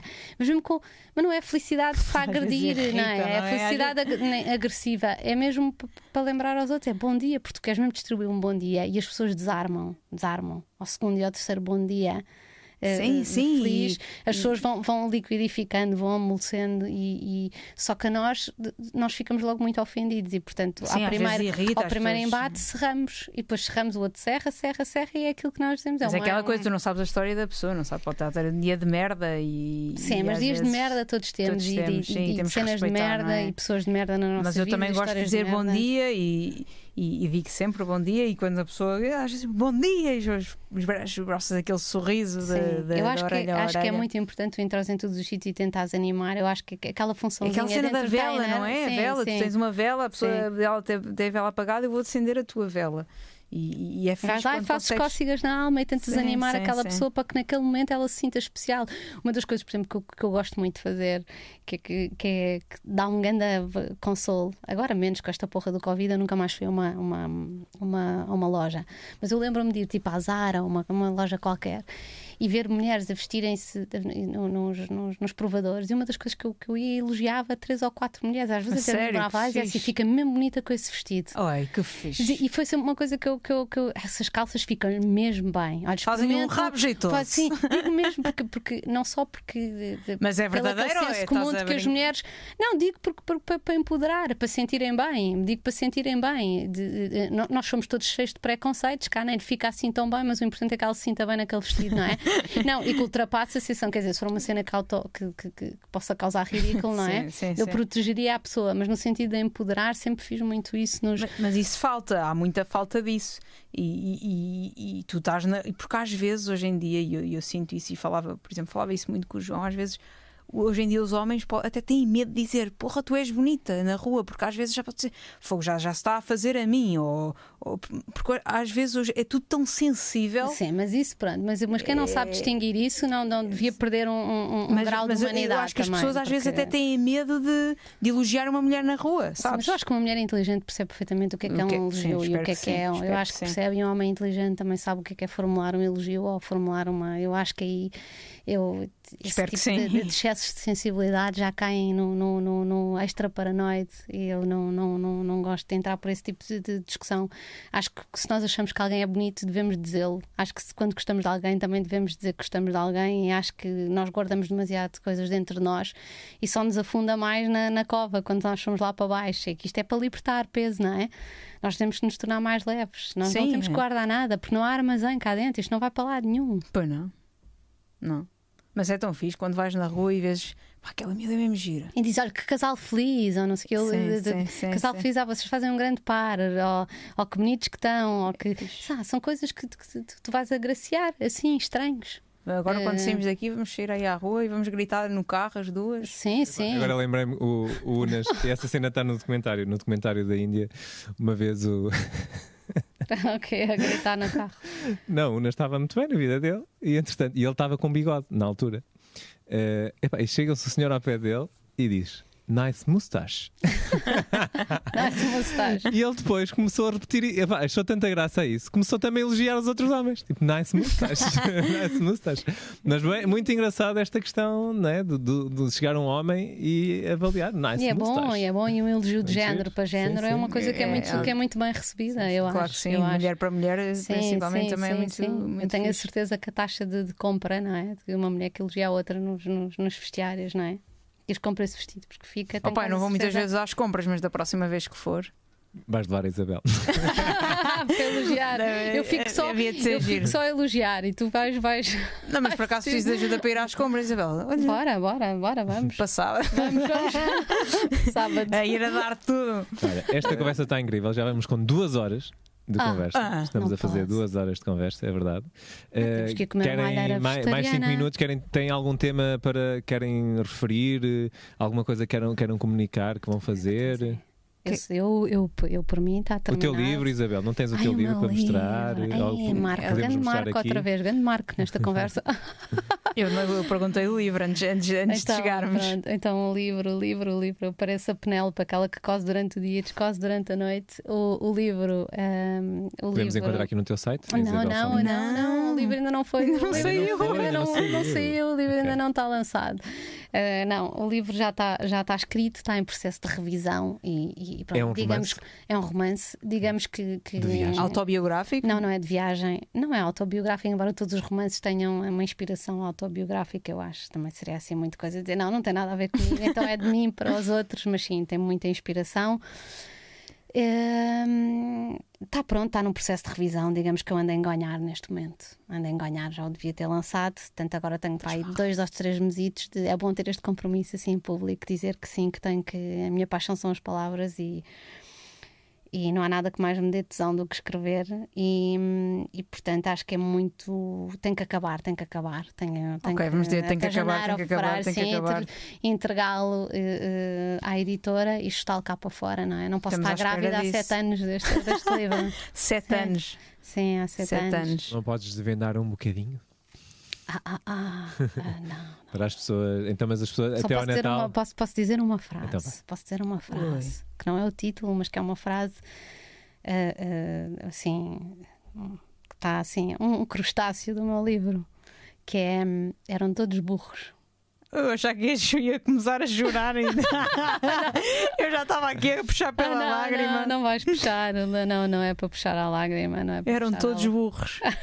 Todos burros. Isso é o fim. Sabes que eu gosto muito de ler a última frase. Não, lês. Tipo spoiler. Não, porque não acaba por não ser de spoiler, porque não percebes absolutamente nada da última página. Mas ou da quando última vais linha. encaminhando, tu tens boa memória e lembras-te do desfecho.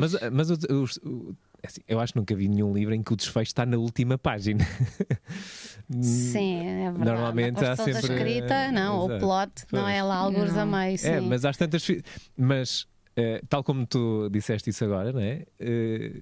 Isso pode-me abrir curiosidade para espreitar, não é? Quem é que é burro, afinal? Somos todos. Marta, tu, qual é que é a tua próxima viagem? Epá, eu ainda não, eu ainda não a divulguei, mas pronto, também. Quando é que começas a dar boleia a outras pessoas? Estás a fazer neste momento? Dei hoje boleia à Isabel. Mas estás a fazer de líder neste momento? Estou, portanto, a minha vida neste momento tem sido transformar uma carrinha. Quem quiser acompanhar pode ver isso no YouTube e também no Instagram, Boleias da Marta. Transformar uma carrinha de 1973, não está lá ainda, não está aí nada de fotografias. Okay. Uma Peugeot J7, estou a transformar para uma autocaravana. A minha próxima viagem vai ser na próxima segunda-feira já. Vou 10 dias para as Ilhas Faroé e 5 dias para a Islândia. Depois regresso, fico cerca de 10, 15 dias em Portugal e vou para a minha amada Guiné-Bissau durante 1 mês e meio, ser líder de viagens. Portanto, tenho 2 grupos que vêm viajar comigo e descobrir a linda, maravilhosa, pura Guiné-Bissau. E depois de dezembro hei de embarcar em alguma viagem sozinha. Espera aí, isto tudo até dezembro. Eu já me cansei. Isto tudo até dezembro. Depois Não em é dezembro. passadeira, Amada. Não é passadeira, não. Tenho que me É esforçar uma a sair. passeadeira. Tenho que me esforçar a sair por mim. E estes momentos têm que ser por mim. Olha, eu aqui, tem de ser. Olha, E eu pronto. quando for grande quero ser como tu. E eu quero ser como tu. E acabamos assim, se calhar. Muito bem, muito obrigado. Obrigada. Joana, agora é contigo. Aproveito para convidar toda a gente a seguir. Temos musiquinha. Vou aqui carregar, pronto, deixas o ecrã, toda a gente vê, não faz mal. Aproveito para vos convidar a seguirem tanto a Marta como a Isabel no Instagram, porque para quem gosta de viagens, e não só, não é? Para quem gosta de viver a vida ao máximo, vale a pena seguir estas duas miúdas giras, super talentosas, aventureiras, viajantes. Aproveitem para seguir também o Maluco Beleza, tanto nas redes sociais como no YouTube. Sigam o Viagens Beleza, quem gosta de viajar. Metamorfose ambulante. Há aqui vários episódios, alguns com a Marta também. Falta a Isabel, vai ter que vir, o Pedro on the road tem que vir. Já estamos aqui a meter a cunha para o Pedro.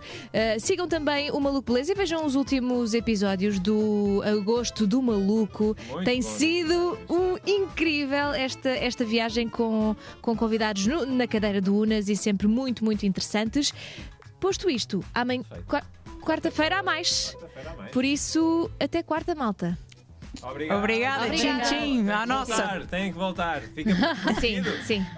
E com garrafas de vinho, sim. Está ali uma cheia ainda. Obrigado.